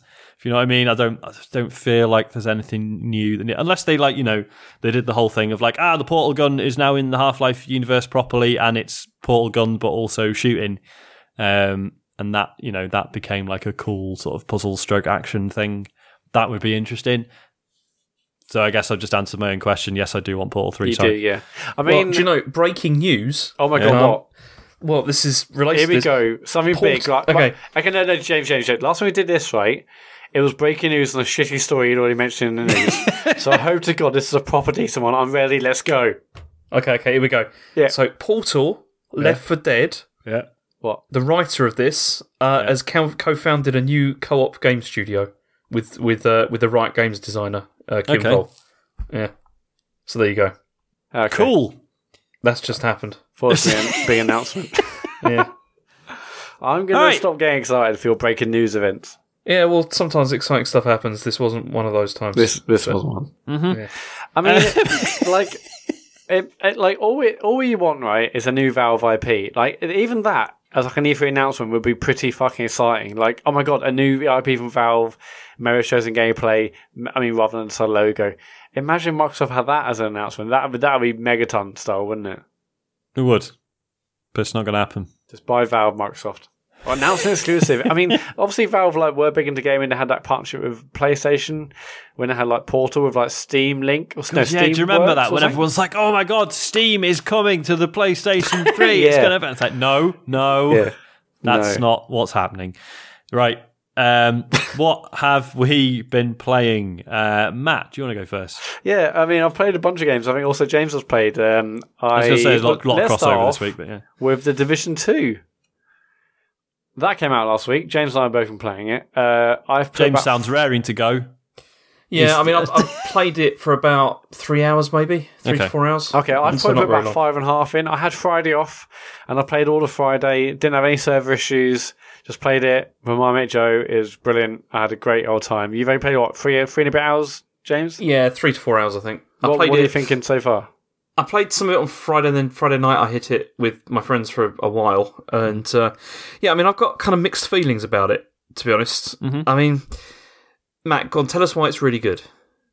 So the first one, I enjoyed, but then stopped for like a week while I was busy at work. When I came back, I couldn't play it because even 2 levels of level difference with playing with your mates, it felt like the scaling was terrible, and I basically gave it up at that point. Which is a shame because I thought it was a good premise. This next one's out now, and I feels like it's just really, really refined. I had a great time playing it on Friday. Just exploring Washington DC. The missions, although not terribly varied at this point, were fun. I think the gunplay actually feels much, much better. One thing I have realised is that it's pointless ever hoping or believing anything will ever feel as good as Destiny. It just won't. Yeah. And I just have to understand that now. Like, no other game's going to feel that good, but it's still, I think it feels a lot better. And actually, as I'm getting different weapons, much more upgraded weapons, the gunplay is starting to feel much, much better. So I think that's great. I will say, first of all, I think it's really overwhelming in terms of all the menus. Oh man, there are menus upon menus upon menus, and also like with any like new thing you've got in like a menu, like maybe a new outfit or new gun attachment or a new sort of, they got this like menus which cover like the various locations you've been in, environments, etc. Maybe you've picked up like an audio log somewhere. For everything new that you've seen or accessed or obtained, there's a little orange exclamation mark on a menu at the top, basically showing like a notification. And honestly, it was like within like 5 minutes after the first like tutorial mission, you do a tutorial mission, then you make your way to like the White House and stuff, and then you can basically join mates or play online with your friends and get on with the game from there. From there, I thought, I'll stop for a minute. I'll just clear his notifications. Got a bit of an OCD about that. I just thought, let's get rid of the orange. Let's get rid of the orange exclamation marks. I mean, that took like 20 minutes. I'm not even joking. And at one point, I'm like, I think I might have broken it because I think I've been through every single option, and there are menus upon menus upon menus, like 5, 6, 7 menus deep, and I'm like, there's still an exclamation mark. I mean, that's just me. There are a fuckload of menus. No, Matt, I completely agree with you because I have the same sort of thing with this, because I mean, this is a particularly like Ubisoft thing, isn't it? Like in the sense that they always just throw so much information at you, like in terms of like written sources and everything, and they always have like all of like the lore and all that kind of thing. And with this, it's constantly flashing up new stuff for you to look at. And I mean, Assassin's Creed, the earlier games did this as well, and it is annoying having that like exclamation mark all the time. And then you like you said, you like click on it and you're like, okay, I can clear some of these off maybe because it's just just annoying having that exclamation mark right there. But then there's like about 6 or 7 sub menus, and then you click on one of those, and then there's another sub menu of that with even more options. It's insane. There's way too much information being like pushed at you. I really agree with you on that. Yeah, I would love a mark all as red button. But it does do some cool things in the menus, and also there's like another sort of email type thing in my mind where like when you can pick up like obviously loads of weapons, armor, attachments. There's I think it's like 9 or so different things you pick up, like new gloves, trousers, tops, etc. And what's really cool is when you pick up these things, it's like context menu appears when you see the item on the ground. You can, and there are tons of different options. Whereas in other games, it might just be you see it, you hold down a button, and you've collected it. On this, you can loot one item from what you've seen. You can loot everything. You can compare it. You can press up on a D-pad to see how that compares to what you've currently got equipped. You can mark it as rubbish, almost like an email filter. Like you can mark it as like a spam straight away. And I think that's really useful because you collect an absolute shitload of items in this game. And the fact it probably knows that you've got an absurd amount of things to get your head around. The fact you can mark items as junk, and then you can like click the right stick to suddenly sell everything or you can dismantle everything. Stuff, yeah. I think that's a really, really great sort of bit of functionality. Admittedly, they may have built that because of the way the game gives you so much stuff or the menus, but I think it is a really cool quality of life thing that you can just say, whenever I get something, okay, I've got like a new gun or got like a new mask or boots or whatever it is, or holster. I'm like, okay, is it as good as what I've got currently? Am I going to need it? No, mark that as junk. And I think that is like a really cool like quality of life thing. But yeah, I just had like an absolute blast playing. I mean, I may go because I played like 5 or so hours on Friday and haven't really had a chance to go back. I played a little bit before the pod tonight, but there was an awful lot of stuff to do in this game. There are loads of submissions, tons of things to upgrade, to look at, to earn, people to meet, like NPCs, and like they've got their own sort of like trees of like missions and upgrading this and the other as you meet more people. There was absolute crap load to do, almost to the point of being overwhelming. Like there's so much to see and do in this game. I mean, I really feel, because I mean Ubisoft games have always kind of been like this, haven't they? In the sense of, they give you a map and there's like tons of icons and everything. But The Division has always felt like they take that to the next level, where there's just like, it's insane, like the amount of stuff that there is that you can like, and it's that, I mean, for me, I get that kind of paralysis of like, what do I do next? Like, this is, I know you can go through like primary missions and all that kind of thing, through the inventory, but it's still a bit irritating. I mean, I'm 5.5 hours in, and even now I'm like, there's almost so much to get your head around. I'm just going to detach my brain. I'm just going to do the missions or submissions rather than like thinking, oh, hang on, do I upgrade this? Do I keep this? There's even like the guns I find a bit confusing because it's not like this is a better gun, swap it. There are so many different like there's lots of variables, isn't there? Yeah, there's damage rate, there's amount in the clip, there's like speed you're firing. There's also like round trajectory, and like I can't remember the actual terms for these things, but it's not just like, okay, you see like there's a green and red arrows, so pretty much every gun you get, it's like, well, that's green, that's red, that's red. It's like, well, how's this compared to what I've got currently? So right now I'm basically saying, does it do more damage? Yes, I'll use this now, and that's probably not the way to do it. And I'm sure when it gets to the end game, and maybe you've got a full crew of you playing, you're all going to say, well, I've got this gun, it's not as powerful, but it can fire faster. Someone else in the group has got the damage that we need. So I'm sure that sort of level of granularity is going to be really useful and important as you get to the end game. But for now, I'm like, well, there's just so many things to get my head around. I'm just going to say, does that do more damage? Brilliant. Well, I'll use that as my next gun then.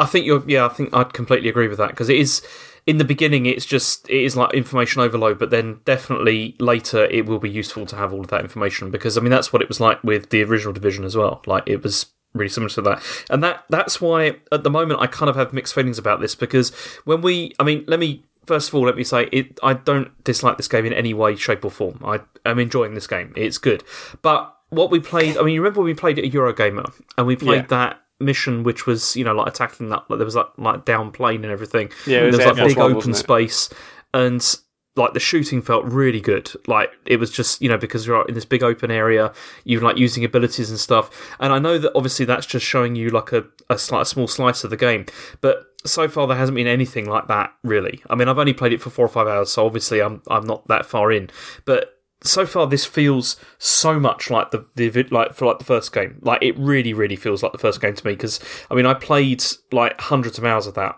like over the time when it was out, and I don't see a huge amount different in this yet.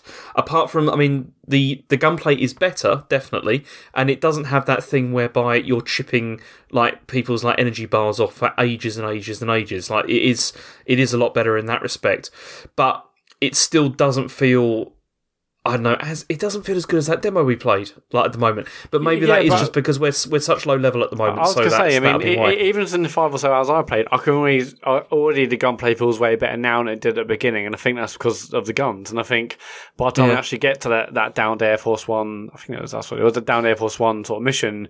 We'll have tons of abilities, we'll have better guns. I think it will hopefully continue to feel better in terms of gunplay.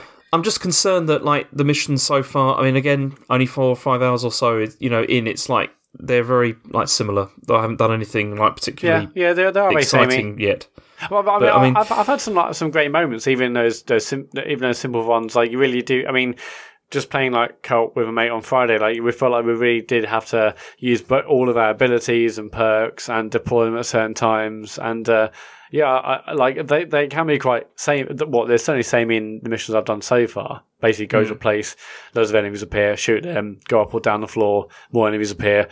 So not a lot of variety so far, but the gunplay is still fun, and the way those sort of battles unfolds is still fun, and the way we feel like we've had to use our abilities and deploy them at certain areas. I think it's good so far. We're obviously so early in the game as well. I mean that's the thing, but it's also like you said.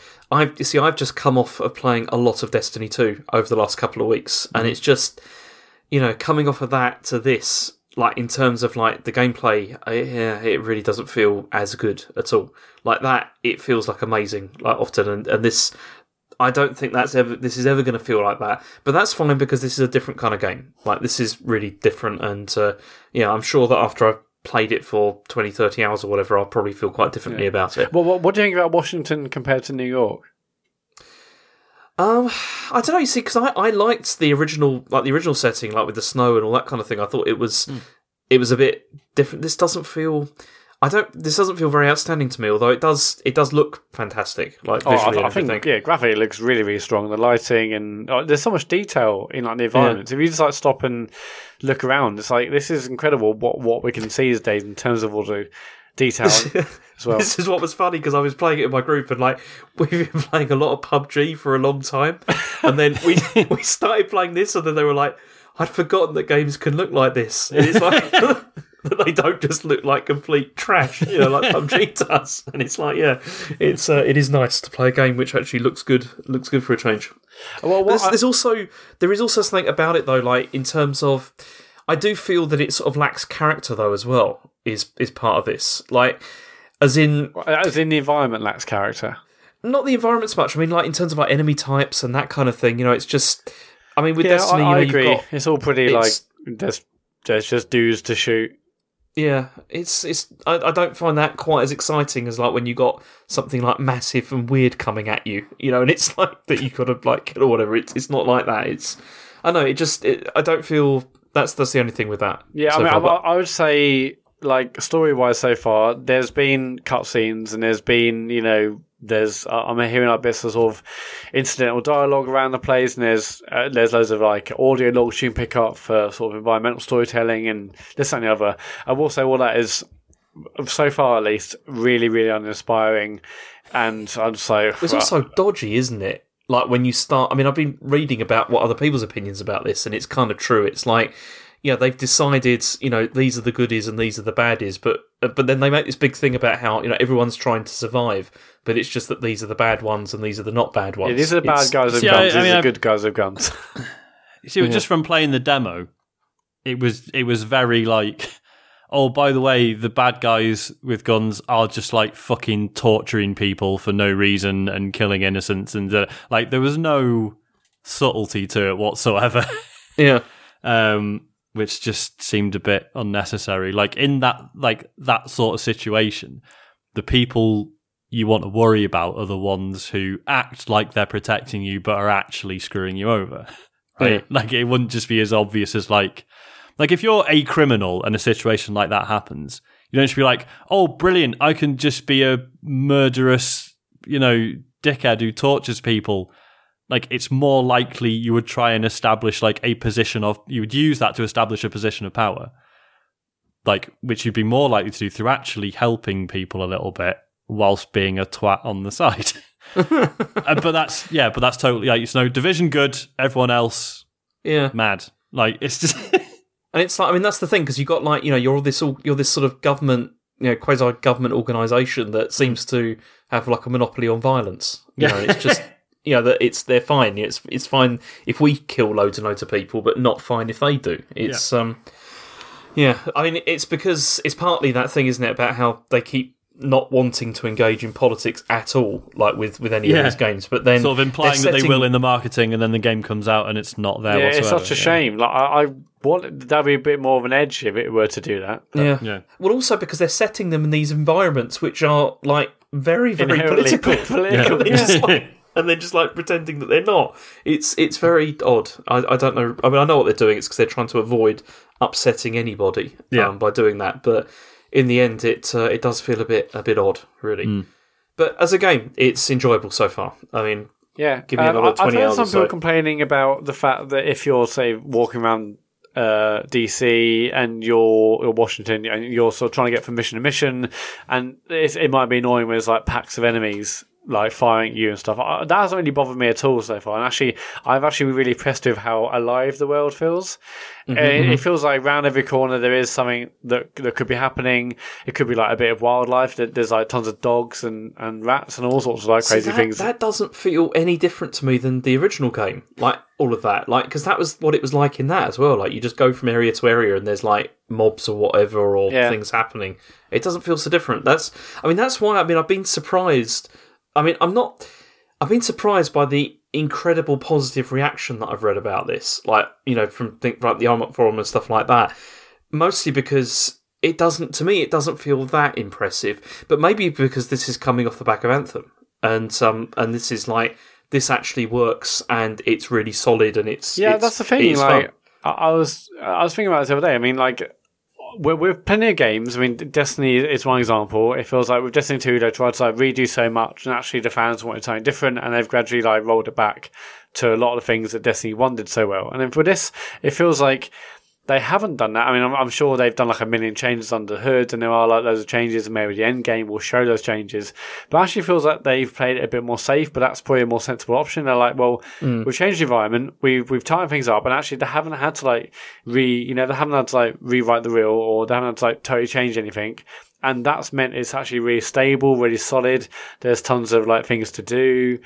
And unlike most of these other sort of games as a service launches, where it totally screws it on the week on the opening launch weekend, and people can't get in, or there's something to do. It feels like they've learned so much from the first one, and obviously that had a bit of like a turbulent sort of first like year or so with it feels like I know at the time there was like huge patches, and there was like actually Division 2 has totally changed and it's been fixed and people love it again.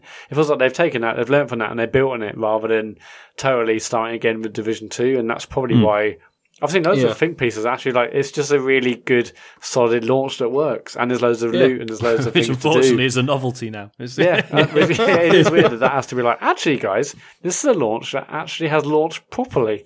Yeah, it's not broken. Oh, they haven't got the whole sort of like, here's our roadmap to when the game will be fun. It's like, it's just, it's crazy. Yeah, but in terms of the environment, I think the environment's great. I mean, I don't mind going around the corner and seeing some enemies. You can often just go down another alleyway and avoid them. I think it's cool seeing all of the other, they're not called survivors. What do they call it? The people who are collecting like water and materials and stuff. Do you mean the baddies or the ones that are okay? I mean, the other good guys you see, like the green triangles over their heads, and like you see them around the world, and you can escort them, and you can help them collect materials, water or metal or whatever they do. And there's loads of dialogue and say, oh look, there's an agent helping us. It's you feel quite alive. It feels like quite a live world in that regard.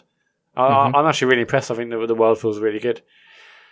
I need to explore it some more.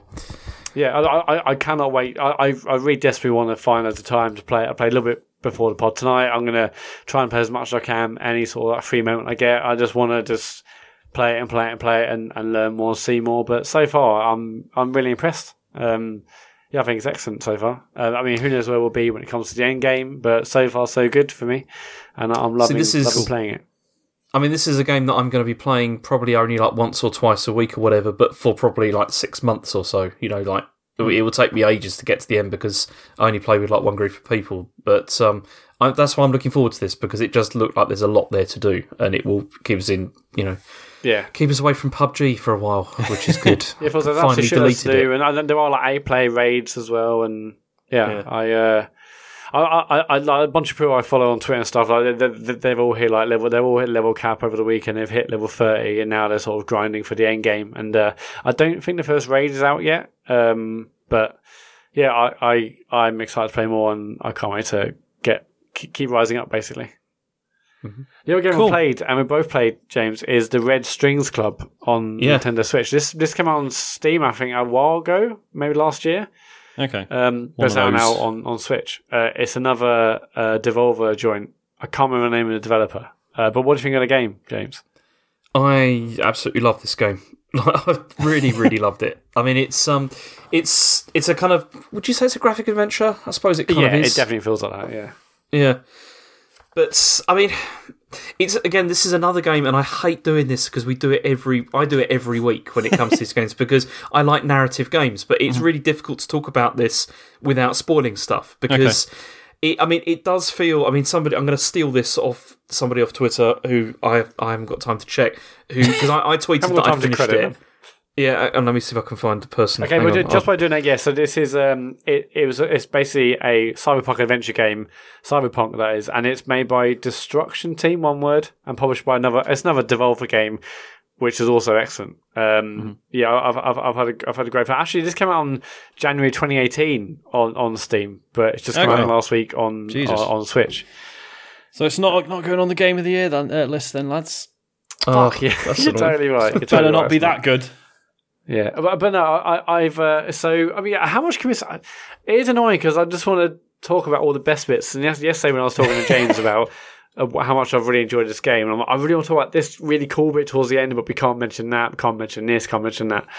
Yeah. I mean, it's partly because it's not a game where you make decisions which will then, that creates like branching sort of choice, outcomes. Mm-hmm. Really, but it does feel like the choices that you make have an impact, and that's why it feels so interesting, because especially when you come towards the end of the game and then you suddenly realise that a lot of the ideas that you've had, a lot of the sort of the input that you've given it hasn't really shaped where you're going, because obviously it's kind of like it is predetermined, but everything slots in to place so well that it makes the playthrough feel much more sort of like yours, if you see what I mean. Mm-hmm. Yeah, and that, because the thing is, as we said, it's like a graphic adventure game. You play like a couple of different characters throughout the story. One of the characters you play is like a bartender, and the bartender has to like mix drinks for the people that come in, and you do this to try and sort of find out information from them. So it has this really interesting sort of mechanic whereby you have to mix the drinks, and there's like a silhouette of the person, and then on the person there are like these different round like sort of points which like sort of circles on their body, and each of these circles represents like different emotions. Like one of them will say something like sympathy, one of them will say fear, this kind of thing. And then by putting the different drinks in, you can move this circle so that then it will match their feeling. And then that creates the drink, and then they'll drink it, and then depending on which option you've gone for, like which emotion you've gone for, you'll get a kind of a different response from them. So I will say that was easily the worst part of the game, because it's so. I don't know about that, Matt. Because it's so fiddly. It is fiddly. It is very fiddly. But they didn't turn sensitivity down. It's ridiculous. So yeah, as James said, basically you have like a number of spirits in front of you, and you can mix up vodka and tequila and bourbon, and there's some others as well. And basically each of you have like a recipe book, and it says, like bourbon raises your spirits. So that moves this little cursor up. Tequila might be left and vodka might be down. And so basically you move your cursor, you hover over, say, the vodka bottle, you press A, and you've grabbed the vodka bottle.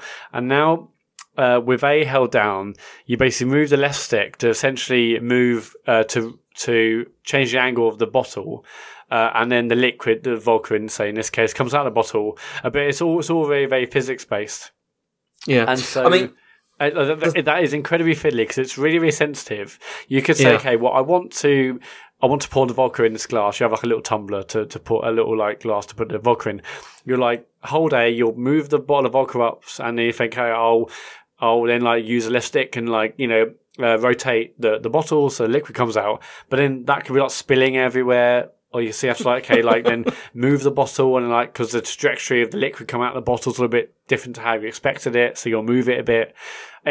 So then basically you mix this drink, and then you basically mix in as you put, say, more vodka in or more bourbon in. Little cursor move up and down, left and right, so it aligns with one of these emotions, and then you press serve, and then you serve the drink. But it's incredibly, incredibly fiddly and sensitive. I mean, you're right. It is definitely very fiddly, and it is very sensitive. I mean, it's one of those things where I think after I'd spent some time with it, you do get used to it, but you still have to be very conscious of what you're doing all the time. And it's, usually with games, it's you figure out how to do something, and then it becomes second nature, and you don't even think about it. You just press the buttons or whatever. With this, you really have to concentrate, when you're sort of pouring stuff out. And the fact that this came out on PC last year makes a lot more sense, because this really feels like it was designed for mouse, to be mouse controlled. Definitely, yeah. And maybe that is one of the sort of the downsides, because there's a couple of mini games that are like that. There's another one where you have to sort of craft these sorts of statues. Oh yeah, I almost forgot about that. Yeah, and you do this on a lathe. That's no, not a lathe. Sorry, on a potter's wheel. That's you have to spin the wheel with one button, and then you have to use these tools to sort of fine cut this statue so that it looks the same as what it's supposed to. And that's the same. That is also in the beginning was quite frustrating when I first started playing it. That sounds really interesting, but if it's a pain in the arse, then I found that one much more interesting. Also, you can change the music, and you can have different vibe when you're doing it. That is way less.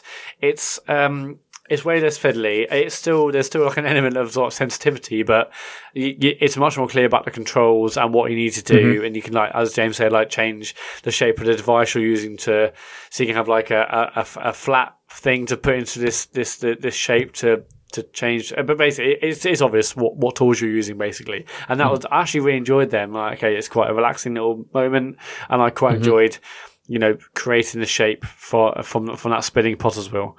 It was a lot less fiddly than the drink making, but I really enjoyed that as a different mechanic. But you can absolutely tell it was built for keyboard and mouse for sure.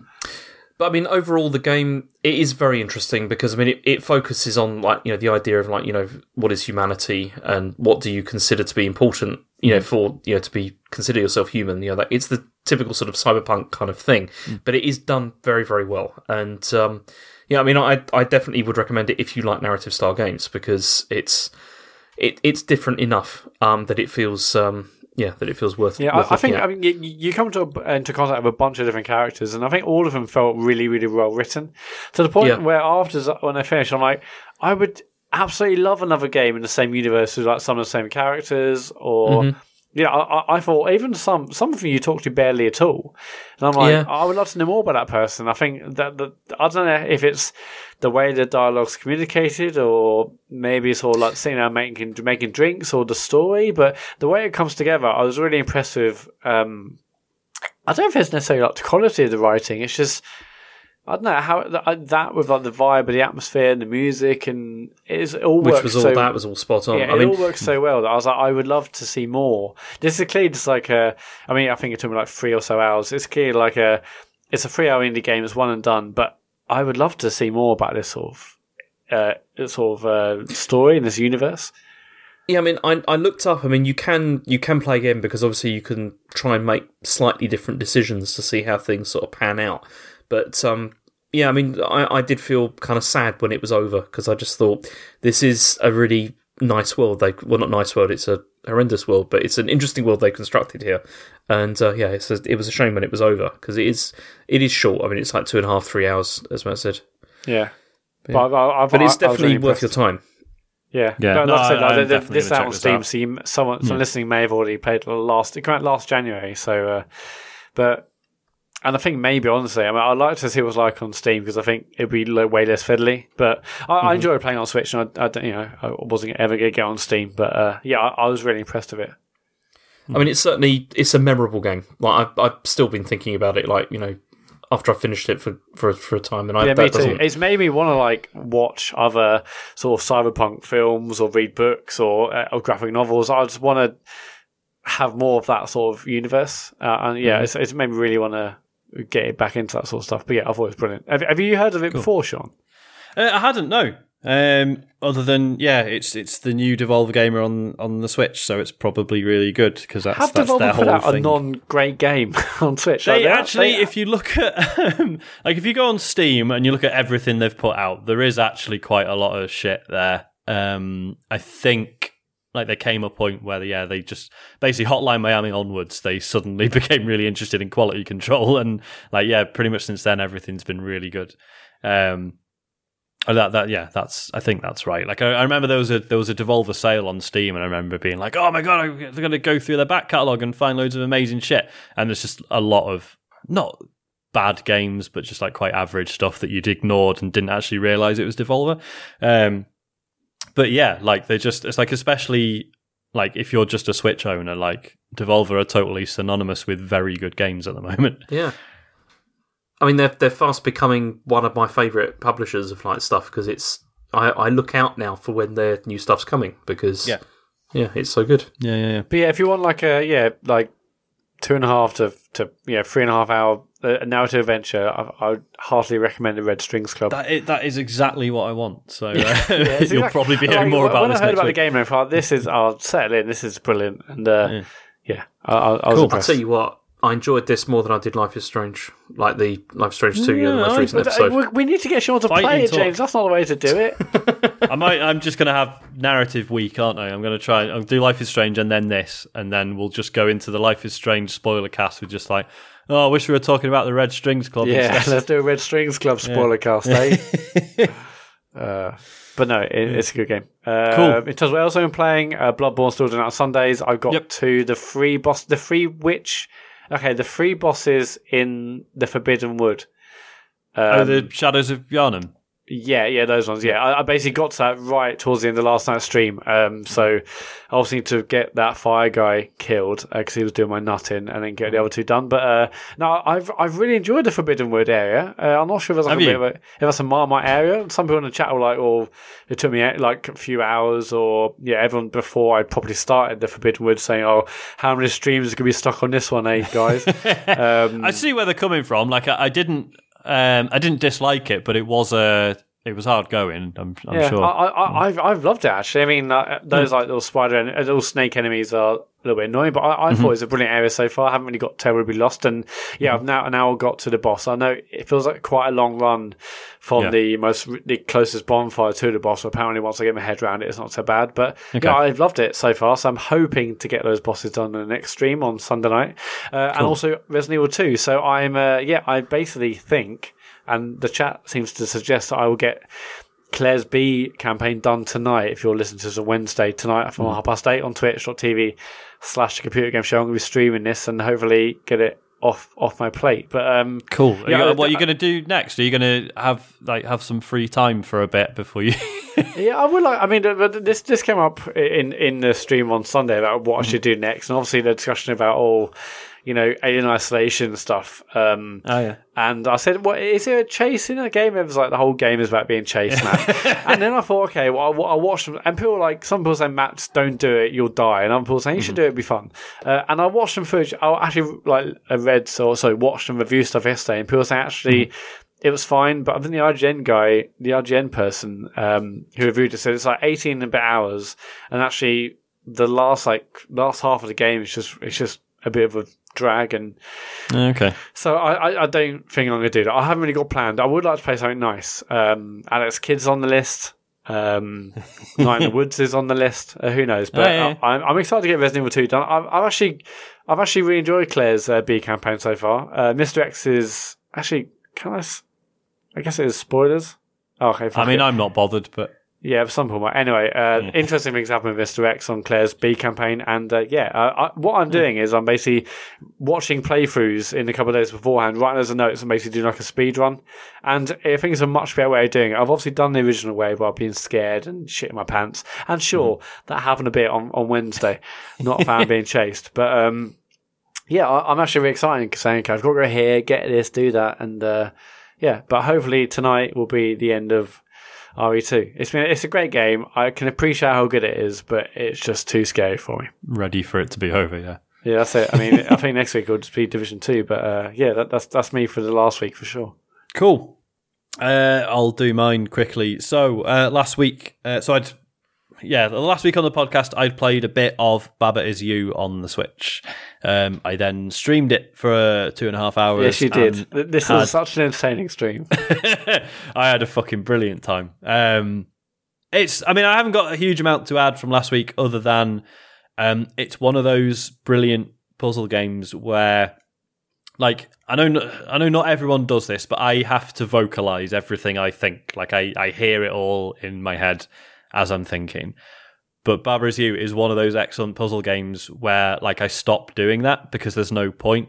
Like, I've developed like this it's this so like it's so idiosyncratic and it works on its own weird logic that you've got no vocabulary for, and your brain just has to think about it on this level where you couldn't explain what your thought process is at any point. And like, you know, there's a couple of bits in the stream where we sort of try and people are saying, oh, if you try this, and I'm going, no, because then if you make Baba is Key, then Key won't be there and Key can't do this and this isn't open and that's closed, and you just, these fucking nonsense sentences you come out with.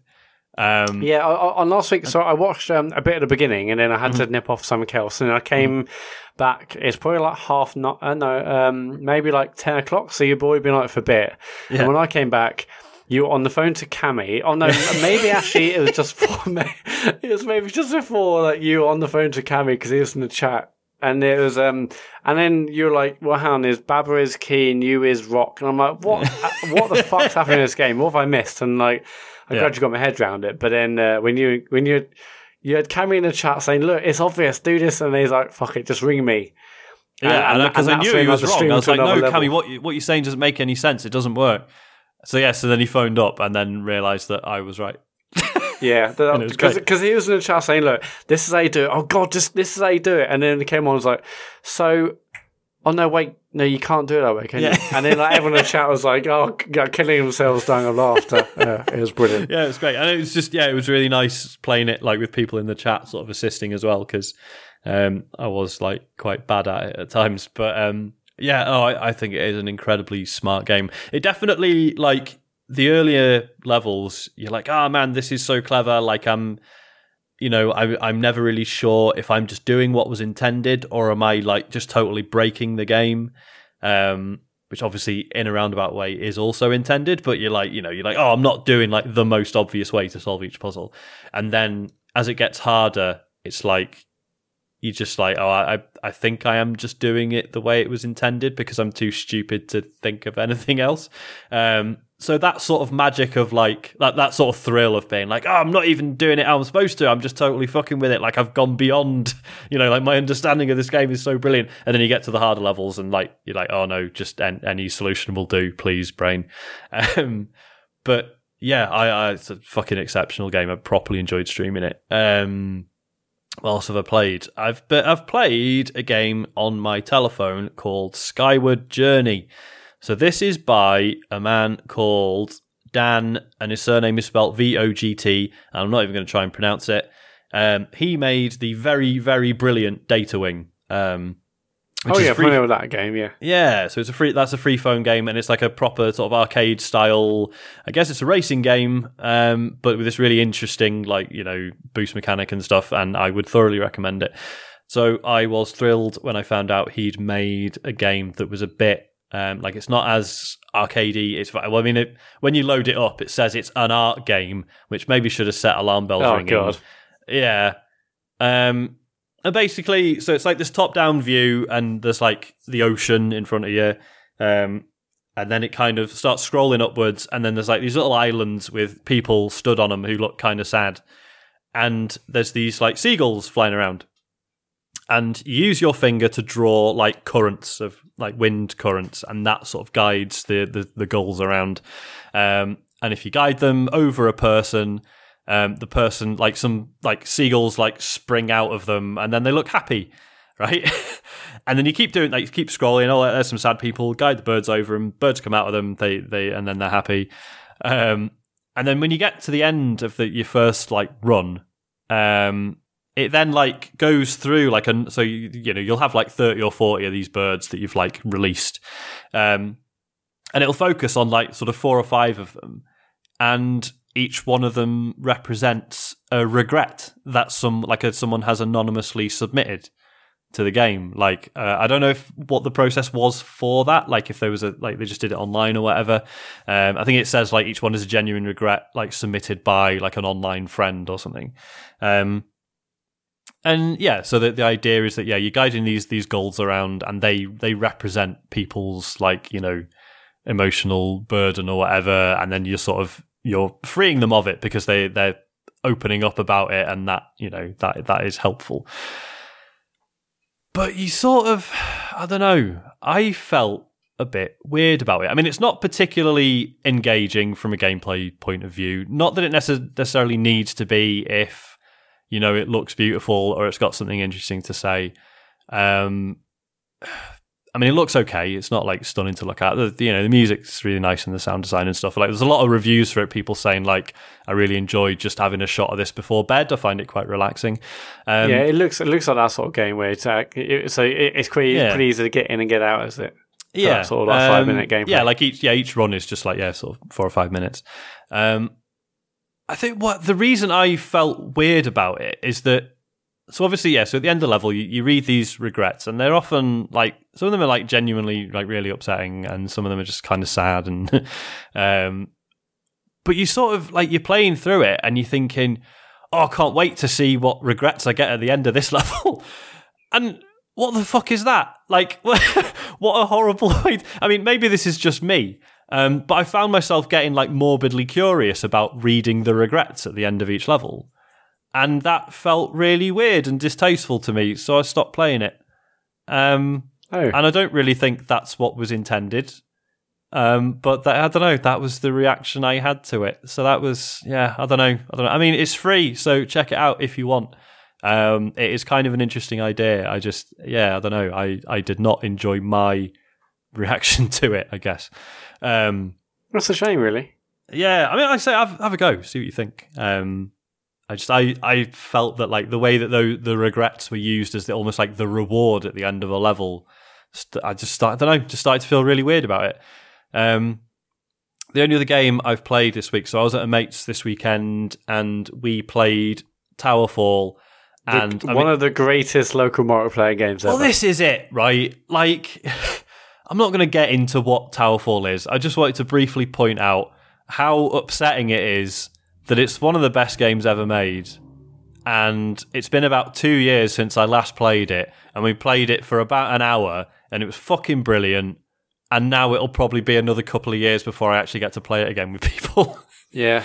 Because it's one of the, like, not only is it local multiplayer only, it's like, you've got to have a group of people who are like really into it. It's not like something you could try and get like your family to play or whatever. Like, if they're not really fussed about games, it's not going to work. Like, it is pretty hardcore, I guess. But I just, fuck, it's this fucking amazing but entirely fleeting thing because it's so good, but you so rarely get the opportunity to play it properly with people. I mean, if you've got like loads of mates nearby who you play games with locally on the reg, that is a different story. But that's not the experience of anyone I know. No, definitely not. So yeah. See, I've only played this like once. I played it with David for about 20 minutes or so, but it was, like you said, I think you need like a bigger group of people. Yeah, totally. Really you need like 3 it. or 4 people. I mean, the Switch version, I think you can have up to 6.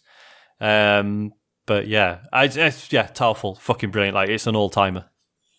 And that is all I have to say about that. James, you had a couple more, didn't you? I had one more, which was I finished Tardy, the one I started talking about last week, and I finished it and loved it. I mean, it's another sci-fi adventure game, but it's just it's the approach to puzzles that I really appreciated, because it did that thing whereby every room that you go into, everything you need is there to like figure it out, and it's just a case of sort of looking at things and looking at it from different directions and things like that to try and figure all the different puzzles out.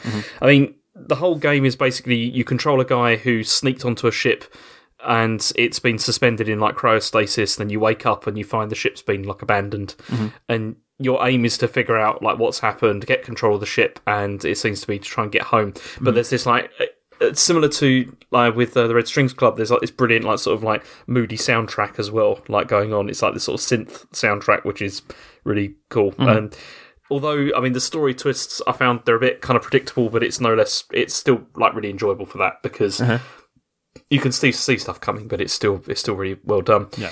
But it's just, I mean, I did really enjoy it, because it's only about an hour and a half long. It's pretty short, and it felt just about the right kind of length, and I just enjoyed it making me feel clever. Was nice. It's because the puzzles they just make so much sense. Like most of them, I didn't feel stuck at all, and just thought, that works. It was really good. So I'd recommend that, and the Red Strings Club if you want to go on like a narrative game. I was going to say, how do they stack up against each other? But I guess, they don't. It doesn't have to be a case of which one is best, as long as they're both decent in their own way. And this was cheap. I mean, this only cost me about £4 or something, and on Switch, and I really would recommend it. I found it very interesting. It was very good. Cool. And the only other thing I played was Deadly Premonition, which I've talked about a bit. I mean, I got through the bits that I was hating, and it started to enjoy the game again. But no, I'm done for the moment. So I'm going to play through to the end. But how much longer have you got now? I don't know. I've absolutely no idea. I don't know how. I mean, I'm just mainlining it anyway. I'm not bothering at all with any of the side quests and stuff like that. I'm just doing the main story. But it is on occasion really funny, like unintentionally, especially because they got this character in it who is like this sort of sheriff guy, George, and every time there's a death, he's kind of responsible for it, but by accident. And then it's like, and then there's all these scenes where he's like, he keeps on saying things like, I feel really bad about what's happened. And it's like, you just killed someone. It's just like, and then like, it's not your fault, George. It's like, it is your fault. Like on numerous occasions, people have said to you, don't touch that, and then like repeatedly don't touch it, and then he just does, and it's it is very entertaining. I've started enjoying it again. It's just the combat is the problem, because I mean, 2 weeks ago when I was playing it, I played for like an hour and a half, and as I said, I just drove a car for 20 minutes in the rain and spent ages like trying to shoot things, and it was really, really boring. But then when it starts to get into the story stuff, really good. Yeah, cool. Right, emails then. Okay, if you want to email us, it's podcast@thecomputergameshow.com. Ian has emailed us and says, in episode 142, Matt was talking about how he'd conquered his fear of horror games in order to complete the Resi 2 remake. I don't know if I say conquered, probably a bit strong. I've certainly got... grown accustomed to. Yeah. It says, this led him to believe he might have a crack at Resi 7 or Alien Isolation. Again, I didn't say that. The chat was saying Resi 7 next. Matt promised to play Resident Evil 7 in VR. That's what I want. I want him to play Resident Evil 7 in VR, because I think that'd be brilliant. That'd be pointless. And like I said, I'll be taking the headset off every 30 seconds. Okay, in terms of when I said on last pod, maybe I'll try Alien Isolation. I said that. I think that was the quote. Resi 7, no chance. Just saying that, no chance. Okay.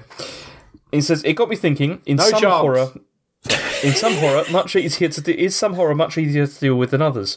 I'm basically a huge coward when it comes to horror in most forms. I never watch those films, never play most horror games. I don't know how people actually play something like PT for enjoyment. It's literally my worst nightmare. I've never attempted anything like Amnesia, Outlast, or Penumbra. Is that right? Penumbra, yeah. Yeah, Penumbra, yeah. But the thing is, my fear is very specific. I had no problem playing and thoroughly enjoying Alien Isolation.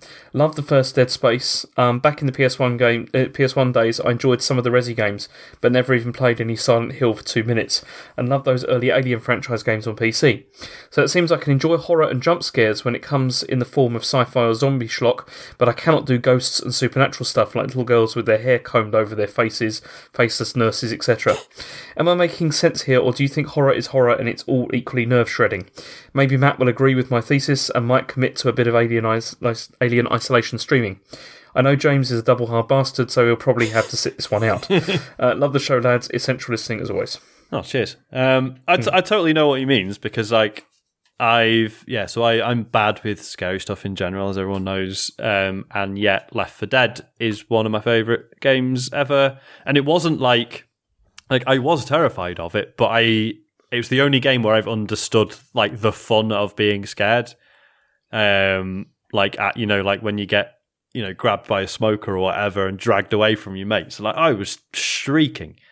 But it was funny. It was like you kind of acknowledged how absurd it was that you were scared by it. If that that makes sense. Yeah. I guess that's a good example because I played that tons. When it first came out, and that wasn't scary for 1 second really. Mm-hmm. But I guess that's like a different type of. I guess because I was with mates as well, like playing it, so it's pretty different. But yeah, I think that's sort of like an action game with zombies in. There was no like element of horror in it for me or fear. Yeah. And like Resident Evil 4, I mean, I don't know if people still if people do consider that a horror game broadly. I mean, to me, that just felt like a really action horror. Exactly, yeah. To me, that just felt like a really good action game where like I was never scared because I knew I had all the tools to survive if I was good enough. Like it wasn't a case of like it didn't feel like at some point I might just get fucked over and that is scary. Like I knew the game was well designed enough that was never going to happen. It freaked me out when I first got my head chainsawed off. But that would happen. Yeah. I mean, I guess people having like very specific fears is totally a thing because I mean, we know that anyway from day-to-day life, but also like was it Silent Hill Shattered Memories on the Wii where occasionally throughout the game you'd get interviewed by a psychologist and it would actually tailor the game to your fears. And apparently that worked really well. Like, like people weren't even sure like what they'd said that had given away, like what their specific, psychological hang-ups were. But the game was definitely like successfully manipulating them. So, yeah. Was that like look at these two drawings and tell me what you see? Was that how it worked, or? It was, I can't remember. Apparently it was all sorts of weird things like, so when you're being interviewed by the psychologist, like it was in a first person view and it was like answers you gave to things, but it was also like objects in the room that you appeared to be paying attention to. Like if you looked at his crotch too much, it realised you were a bit weird about sex and stuff like that. I think that's how it worked. But yeah, apparently that was really interesting. That was on like the Wii and the PSP, I think. Or the Vita, maybe, I can't remember. Because that Until Dawn game where it's like I never actually finished it, but do you remember Until Dawn? It's like basically like it was sort of like Life is Strange-ish with like a it was just like choose your own adventure, wasn't it? But it was wasn't it like a psychiatrist or something in that game, and it asked you to give you answers about certain the pictures he showed you. Oh, I don't know. And that affected the game. Okay, cool. Does that ring a bell? I don't know anything about the game, to be honest, because, again, scary, so didn't play it. Although I gather that's another one that actually is pretty good fun because you learn to view it less as, like, I am these characters and I want them all to survive, to, like, actually, some of them are dicks and you sort of view yourself as the director of a horror movie. Yeah. And it's about, like, sort of getting some joy out of seeing the stupid, horrible ways people can get killed. And they also did, what was it, the one where you all use your phones to play it? I've got it in a drawer somewhere. No. Well, it was one of those, but it was by the same devs, and it was like another horror game. Yes, but it was I know what you mean, but I don't know the name, yeah. And isn't there, I think there's like two game modes, one where you are like all working cooperatively, and one where you can actually like fuck each other over. that always sounded pretty good. But again, that game did look good, getting actually. 4 people in a room to play it. Yeah. Yeah, I would quite like the whole psychiatrist thing of Silent Hill. It's like, okay, what's this? Oh, getting chased. No, it's a butterfly. What's this? It's getting chased. No, that's 2 dogs. What's this? Oh, it's just fucking hell. Like suddenly Silent Hill is a chase game, even though that mechanic was never there before. Yeah, I mean, so are you just not scared of any? What's the scariest game you played, James? Resi 7? I don't know, because you see, I agree here with one of the points here, because I mean, he says that he's not scared by things like sci-fi or zombie stuff, but doesn't like ghosts and supernatural stuff, and that's kind of where I'm at with these stuff actually. That's why Resident Evil doesn't really bother me that much at all. Most of those sort of games don't really bother me that much. Like Dead Space and all that kind of thing didn't bother me, but I don't like supernatural stuff. That always freaks me out. I mean, what's the I don't like distinction that. though? Is that with science fiction stuff, there is technically like a logic to it, or Yeah, maybe. like it can sort of be explained, even if it is like bullshit science. It's still... And also, you can like put a shotgun in a zombie's face or whatever and Right, blow yeah. it off. Whereas with a ghost, it's like, what's that? Yeah. You know, it's like, what's going to work? You know, how can I destroy this? Basically, is what you're thinking. And it's like, I don't know if I can. So it's more scary. It's it's the unknown, Okay. that kind of thing. Whereas the other stuff, I'm not so keen. But yeah. I know, because that's why I want to play Alien Isolation, because I'm a big fan of the Alien series for films, and apparently that's supposed to be very scary. But I haven't tried it yet. Well, you should stream that, James. That sounds like the perfect recipe. I should do that after I've finished Deadly Premonition, because I'd like to play something good. I want very that I'd actually enjoy. Okay, so maybe. that's the next one for you. Yeah. I mean, stop passing the I mean, buck. I haven't said I don't like horror games. Like Resi 2 without Mr. X, I'm so much calmer. It's so much better. And it's cool going around, and the zombies don't do much for me. Like the music is pretty intense in the police station. Apart from that, I'm okay. PT, I managed 2 laps of that place, and then I had to stop. I can't do it. I mean, we've touched on it. I'm pretty gutted. I'm probably not going to be able to see Us, the new Jordan Peele movie, because my little body can't handle it. But yeah. All right, what's next? Okay, well, the last email we got is from Futile Exercise, but it is focusing on the whole digital-only future that we've already talked Let's about go. quite a lot. Not 45 minutes. That is a futile exercise. Sorry, go on. Yeah. But it's fine, because we've got that Google event this week, so we'll come back to this next week, I think. Okay, when we because actually know it is obviously what the future is. That makes sense. Yeah. All right, cool. We'll know the future. But he has got an interesting PS. He says, any other plans for the website other than the podcast bits? Waiting for Sean's Cookery Show and James's China Chats. I would love both of them, but the cookery show, we should do that. That'd be amazing. I am well up for doing a cookery show, man. Would it make sense to put it on a video games website? Maybe it would. It's not like anyone cares about me outside of video game stuff. It'd just be another series. We're expanding the TCGS network. So and, be fine. That would be so good.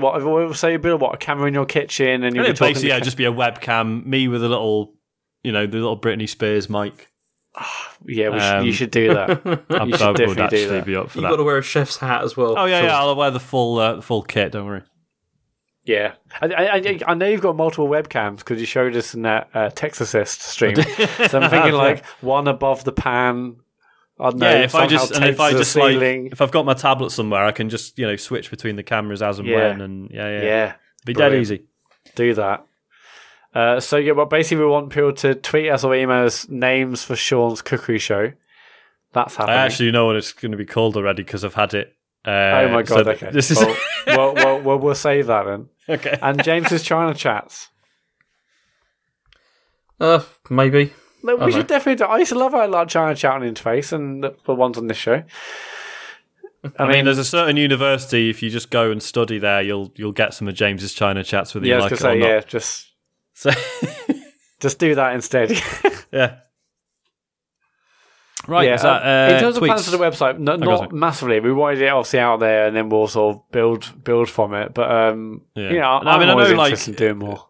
People had very kindly asked if we were going to do any writing, and I don't know. Does anyone read things these days? Yeah. I feel like when we've already got the show and the streams and stuff, I feel like there's plenty of opportunities for the stupid noises in my head to get out. So I haven't felt the need to write anything, but I mean, I don't know. But it's possible. Never say never. That's why we wanted one. So we've got a place to put things if we wanted to do some writing or we wanted to, launch a show. I mean, who knows? But it's out there now, and that's like the start for other plans, really. Yeah. Not that I've really got massive amounts. Well, obviously I have got lots, but we'll see. It's possible, but I don't know. We'll see what goes. Well, how about James does a cooking show and Sean talks about China? How about? Yep, that'll go brilliantly. I mean, to be fair, James is probably there just like biting my fist. I was going to say, I mean, James can probably do a fine cookery show, but me talking about China's not going to go so well. Well, I'll just bring it back to Dynasty Warriors every time. that's the Dynasty Warriors, which is an accurate piece of history. Totally accurate, yeah. Well, right, that's it for emails. Let's go on to tweets. It's at Computer Game Pod on Twitter if you want to tweet us. Thomas Lamafluff42 on Twitter. With James doing a dry run of the news, what do Matt and Sean do by way of prep? Do they stand in front of their mirror rehearsing their killer lines so they have some snappy comebacks up their sleeves? Just wondered. Sean, how many hours of practice do you do before the pod? I mean, not a huge amount, I'll be honest. I mean, I used to obviously when I used to do the questions, that was a bit of work. But you guys have kindly taken that on. I mean, obviously I make sure I scan through the show notes before we actually start and stuff. Some of the news intros have taken a bit longer to put together than I'd like to admit. I was going to say that's probably the biggest amount of prep now, isn't it? Each week. But no, other than that, it's mostly just off the dome, mate, and you can probably tell. So you're not doing the whole fa la la la la la, you're not. My voice exercises and stuff. Yeah, I don't know. I think it's even though even if you're not consciously doing prep for it, I think you can't help but think about it most of the week. Especially in terms of choosing what to play. I'm now making a real effort not to just play Destiny 2 every week because I'm aware that it does not make for an interesting show, for example. So yeah, it's a weird one. Yeah, I mean, my prep is constant. I mean, it's not like practicing in front of a mirror like James. There's just loads of admin and listening to the show the next day. Hey, what did I do wrong? How can I improve? How can I get better? I'm 99% of my thinking is about the pod. Frankly, I've got something wrong with me, but I'm not physically doing it in front of a mirror like James. No. That's just it's just right off the dome, as Sean said. Adam Capone at Capone_Adam. I see that James has built the Labo piano. It's no update actually, James. But can we please? I did actually, yeah. Yeah, so the piano's done, right? So yeah, it's done. Robots next. I'm thinking about it. Well, and I was thinking about doing a live stream of it because I thought it'd be quite funny just to like Sean with the cooking. I just think you're just leaving a camera there and then just doing it. I mean, not expecting anyone's going to watch because it would probably take me 4 or 5 hours or whatever. But I thought it maybe entertaining for myself. That's what Capone wants. Yeah, he says, "Can we have an update on the current status of Labo Robot? Cannot wait for the live stream to begin." There you go. I mean, I would love that on a Saturday or Sunday. I mean, I presume there's the only days you could probably do it. Saturday or Sunday afternoon, start midday. Love that. Let's watch James build a robot. Yeah, it'd be nice to just have on in the background. I wouldn't necessarily sit and watch the whole thing intently because that'd be weird. But to just it'd be nice. Well, I'll tell you what. I'll do it when I get back. All right, cool. Nice one. Because I'll do it on a Saturday or something like that, or a Sunday. Yeah. Oh yeah, I haven't really watched much Bob Ross stuff, but did he have some nice music in the background? How's it? I don't think so. No, because I think that's what I can imagine. I think it was just him just speaking softly while he did his paintings, which is why loads of people got their first ASMR buzz off it. Yeah. Hey, wait a minute. We could also. I mean, could I ask for a listener playlist or something?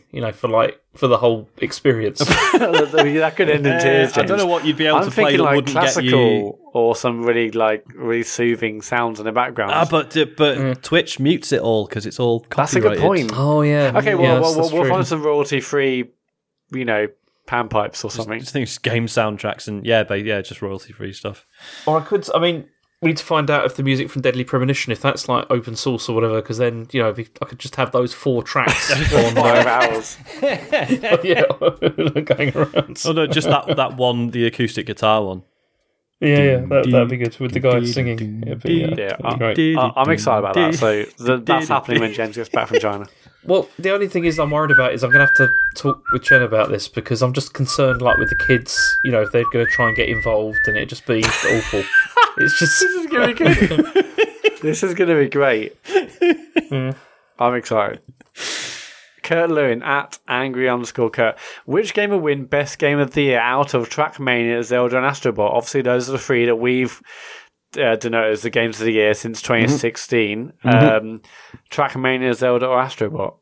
It's Zelda. Yeah, it's Zelda. It's Zelda. Yeah, sorry. Yeah. Okay, so what number 2?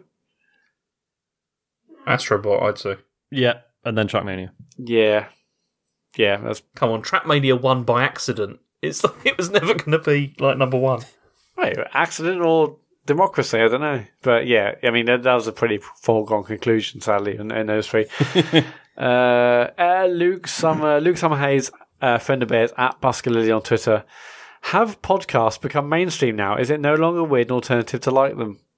Was it ever weird and alternative to like podcasts? I guess people what's a podcast?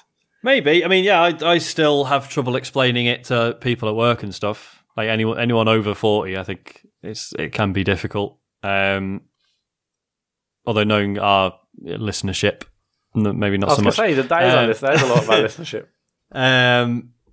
But yeah, I don't know. Yeah, has it ever been weird and alternative?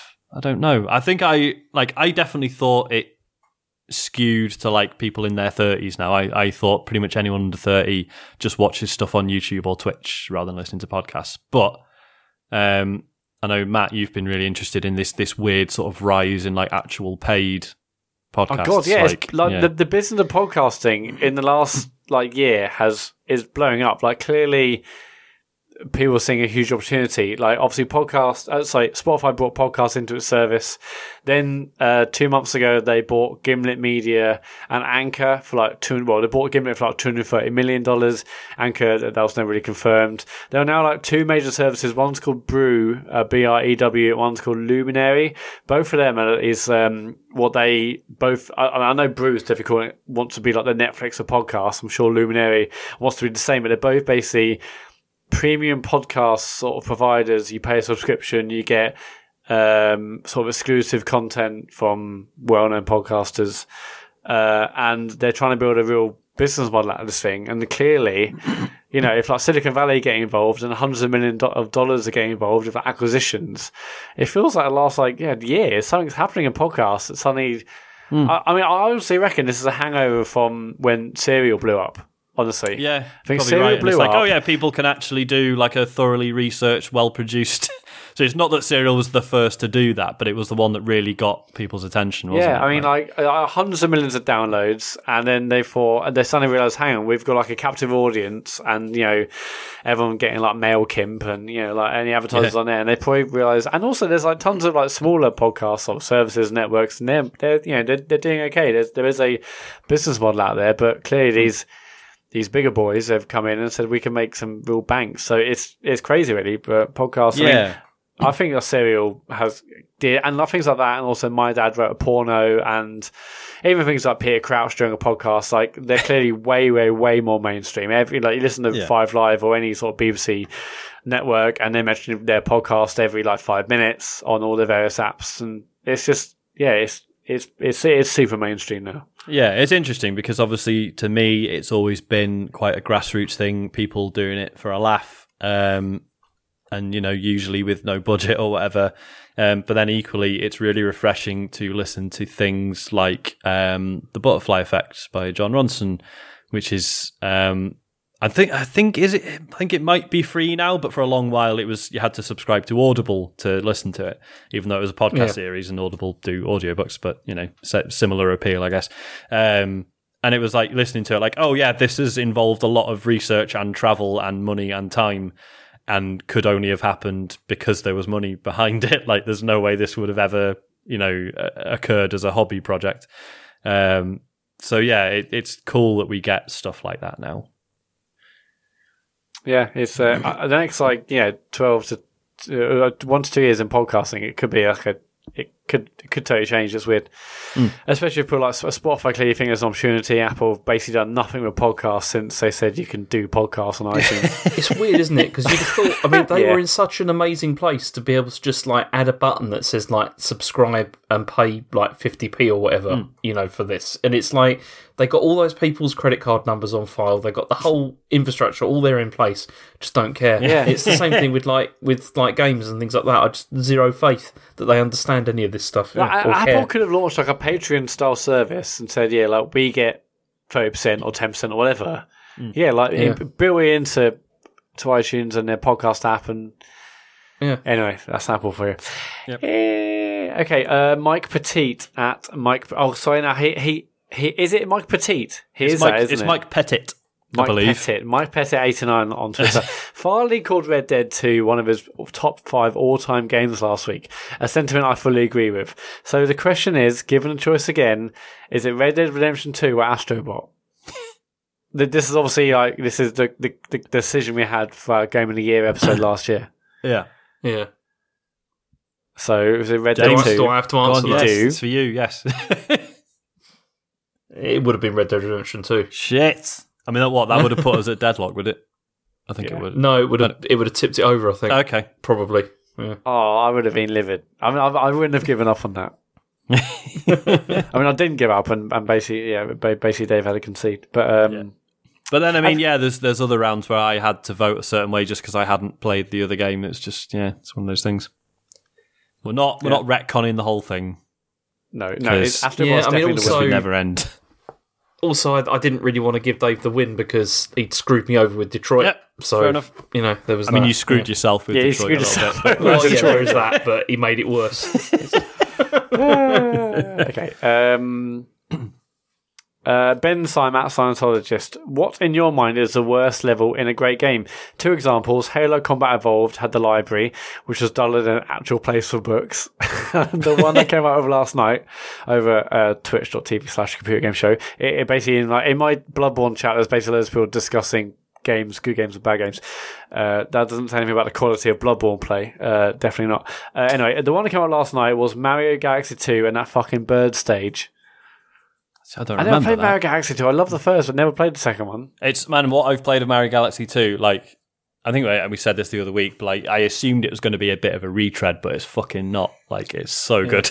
So what's this bird stage then? I don't know. I don't think I got that far. Oh, well, any idea, James? Worst. I don't remember. I mean, I finished it, but I don't remember anything being really awful. Yeah. Okay, well, I'm so sorry, Ben Syme. We've absolutely fucked we fucked that. But in terms of worst levels in great games, I mean, my first example is always the library in Halo. That's just I just remember that taking forever. Yeah, forever. I'm trying to think. Oh, the which one was it? In Earthworm Jim 1 or 2, there was a really bad level. Oh yeah, so in Earthworm Jim 2, the one where you have to guide the balloon to the finish point, and it's completely different to the rest of the game, and it's really irritating. Either of you played this? I played Earthworm Jim when I was younger, but I have no memory of that balloon. Okay, so Earthworm Jim 2 is a side-scrolling, platformer and everything, but then there's this one level where it's like a sort of isometric viewpoint, and there's this hot air balloon with a bomb on it, and you're Jim on his pocket rocket flying around, and you've got to basically bump this balloon all the way to the end of this, this course, through all these mountains, and there's all enemies shooting at you and the balloon, and the balloon can't take too much damage or it blows up, and also it can just get knocked back really easily, and you have to just backtrack loads, and it's massively frustrating. It's not. Because it's only one level in the game, obviously they didn't spend as much time on it as they did the rest of the game, so it doesn't feel particularly good to play. You can just fuck up and lose the balloon and have to start again, and it's shit. There you go. Sounds fucking awful, actually. It's really terrible. That's my answer. Anything, James? There was the motorbike stuff in Bayonetta. Oh yeah, Jesus. Yeah, that actually stopped me replaying all of Bayonetta when it came out on the Switch. Really terrible. And so long.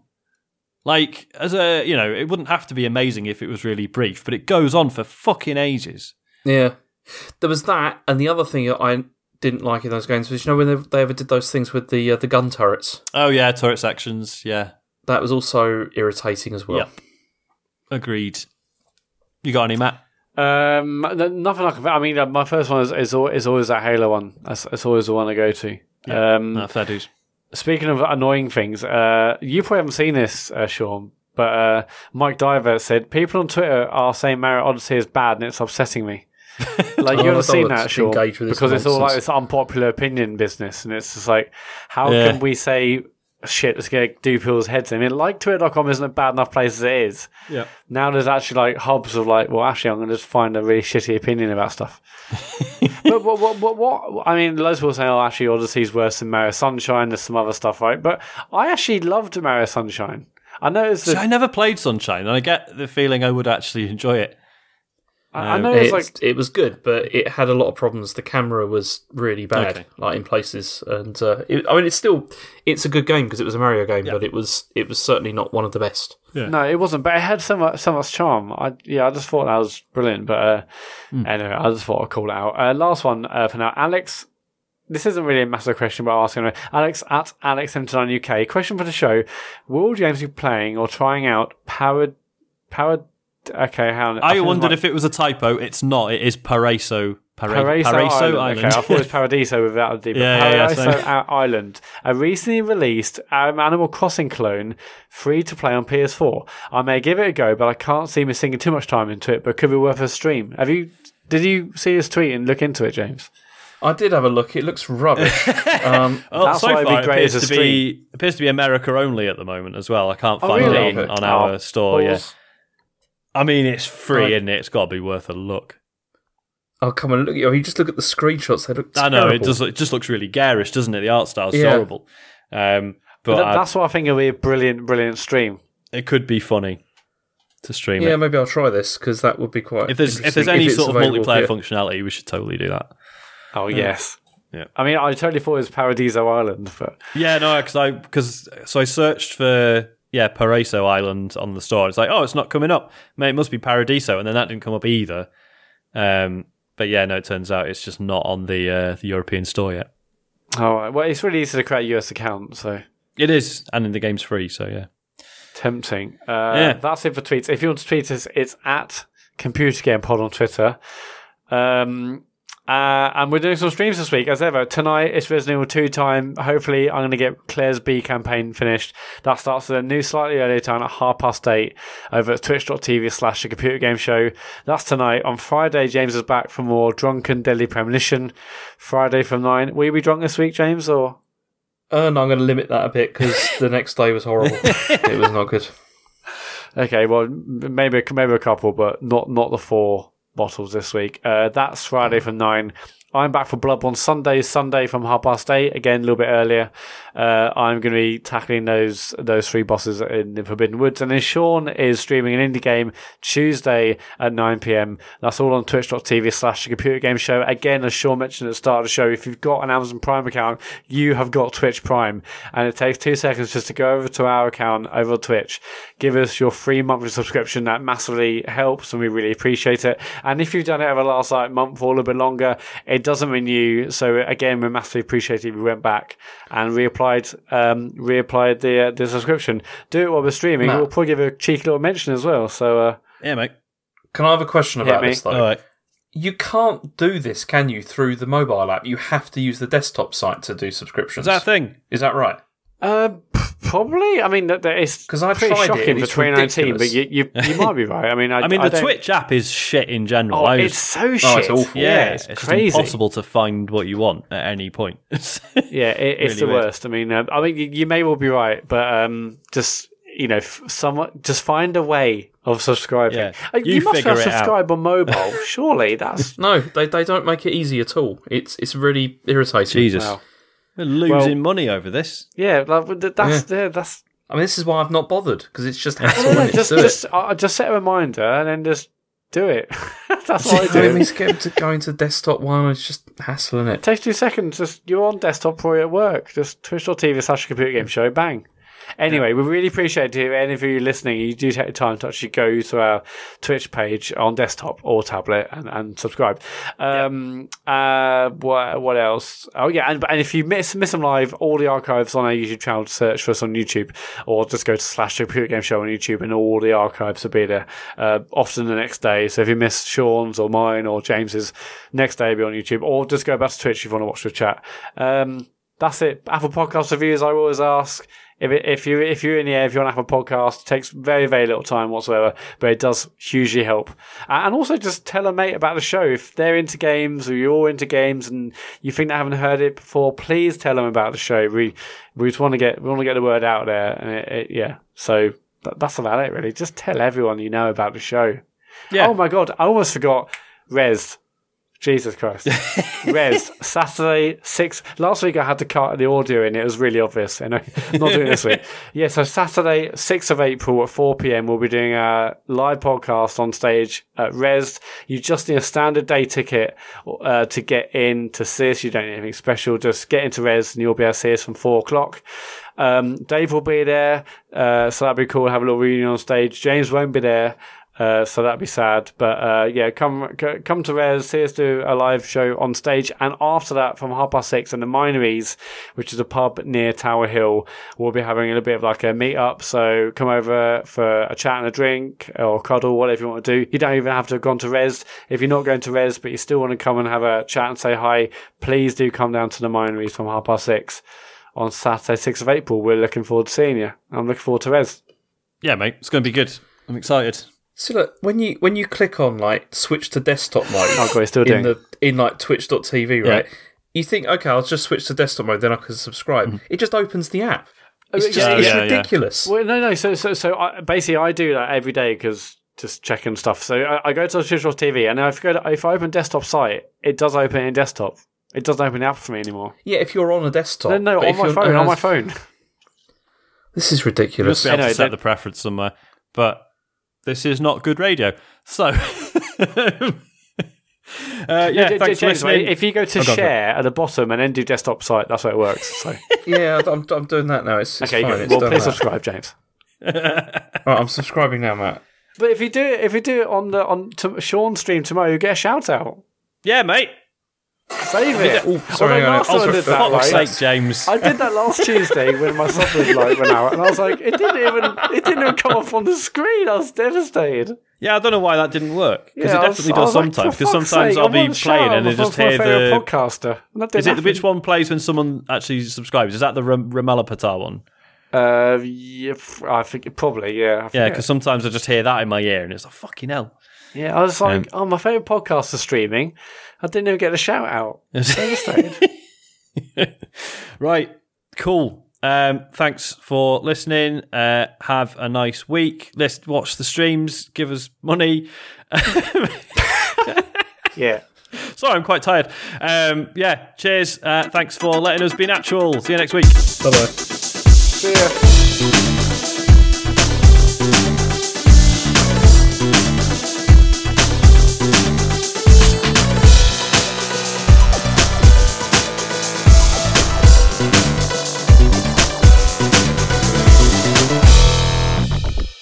Did you hear that when the video started playing? It's sorry.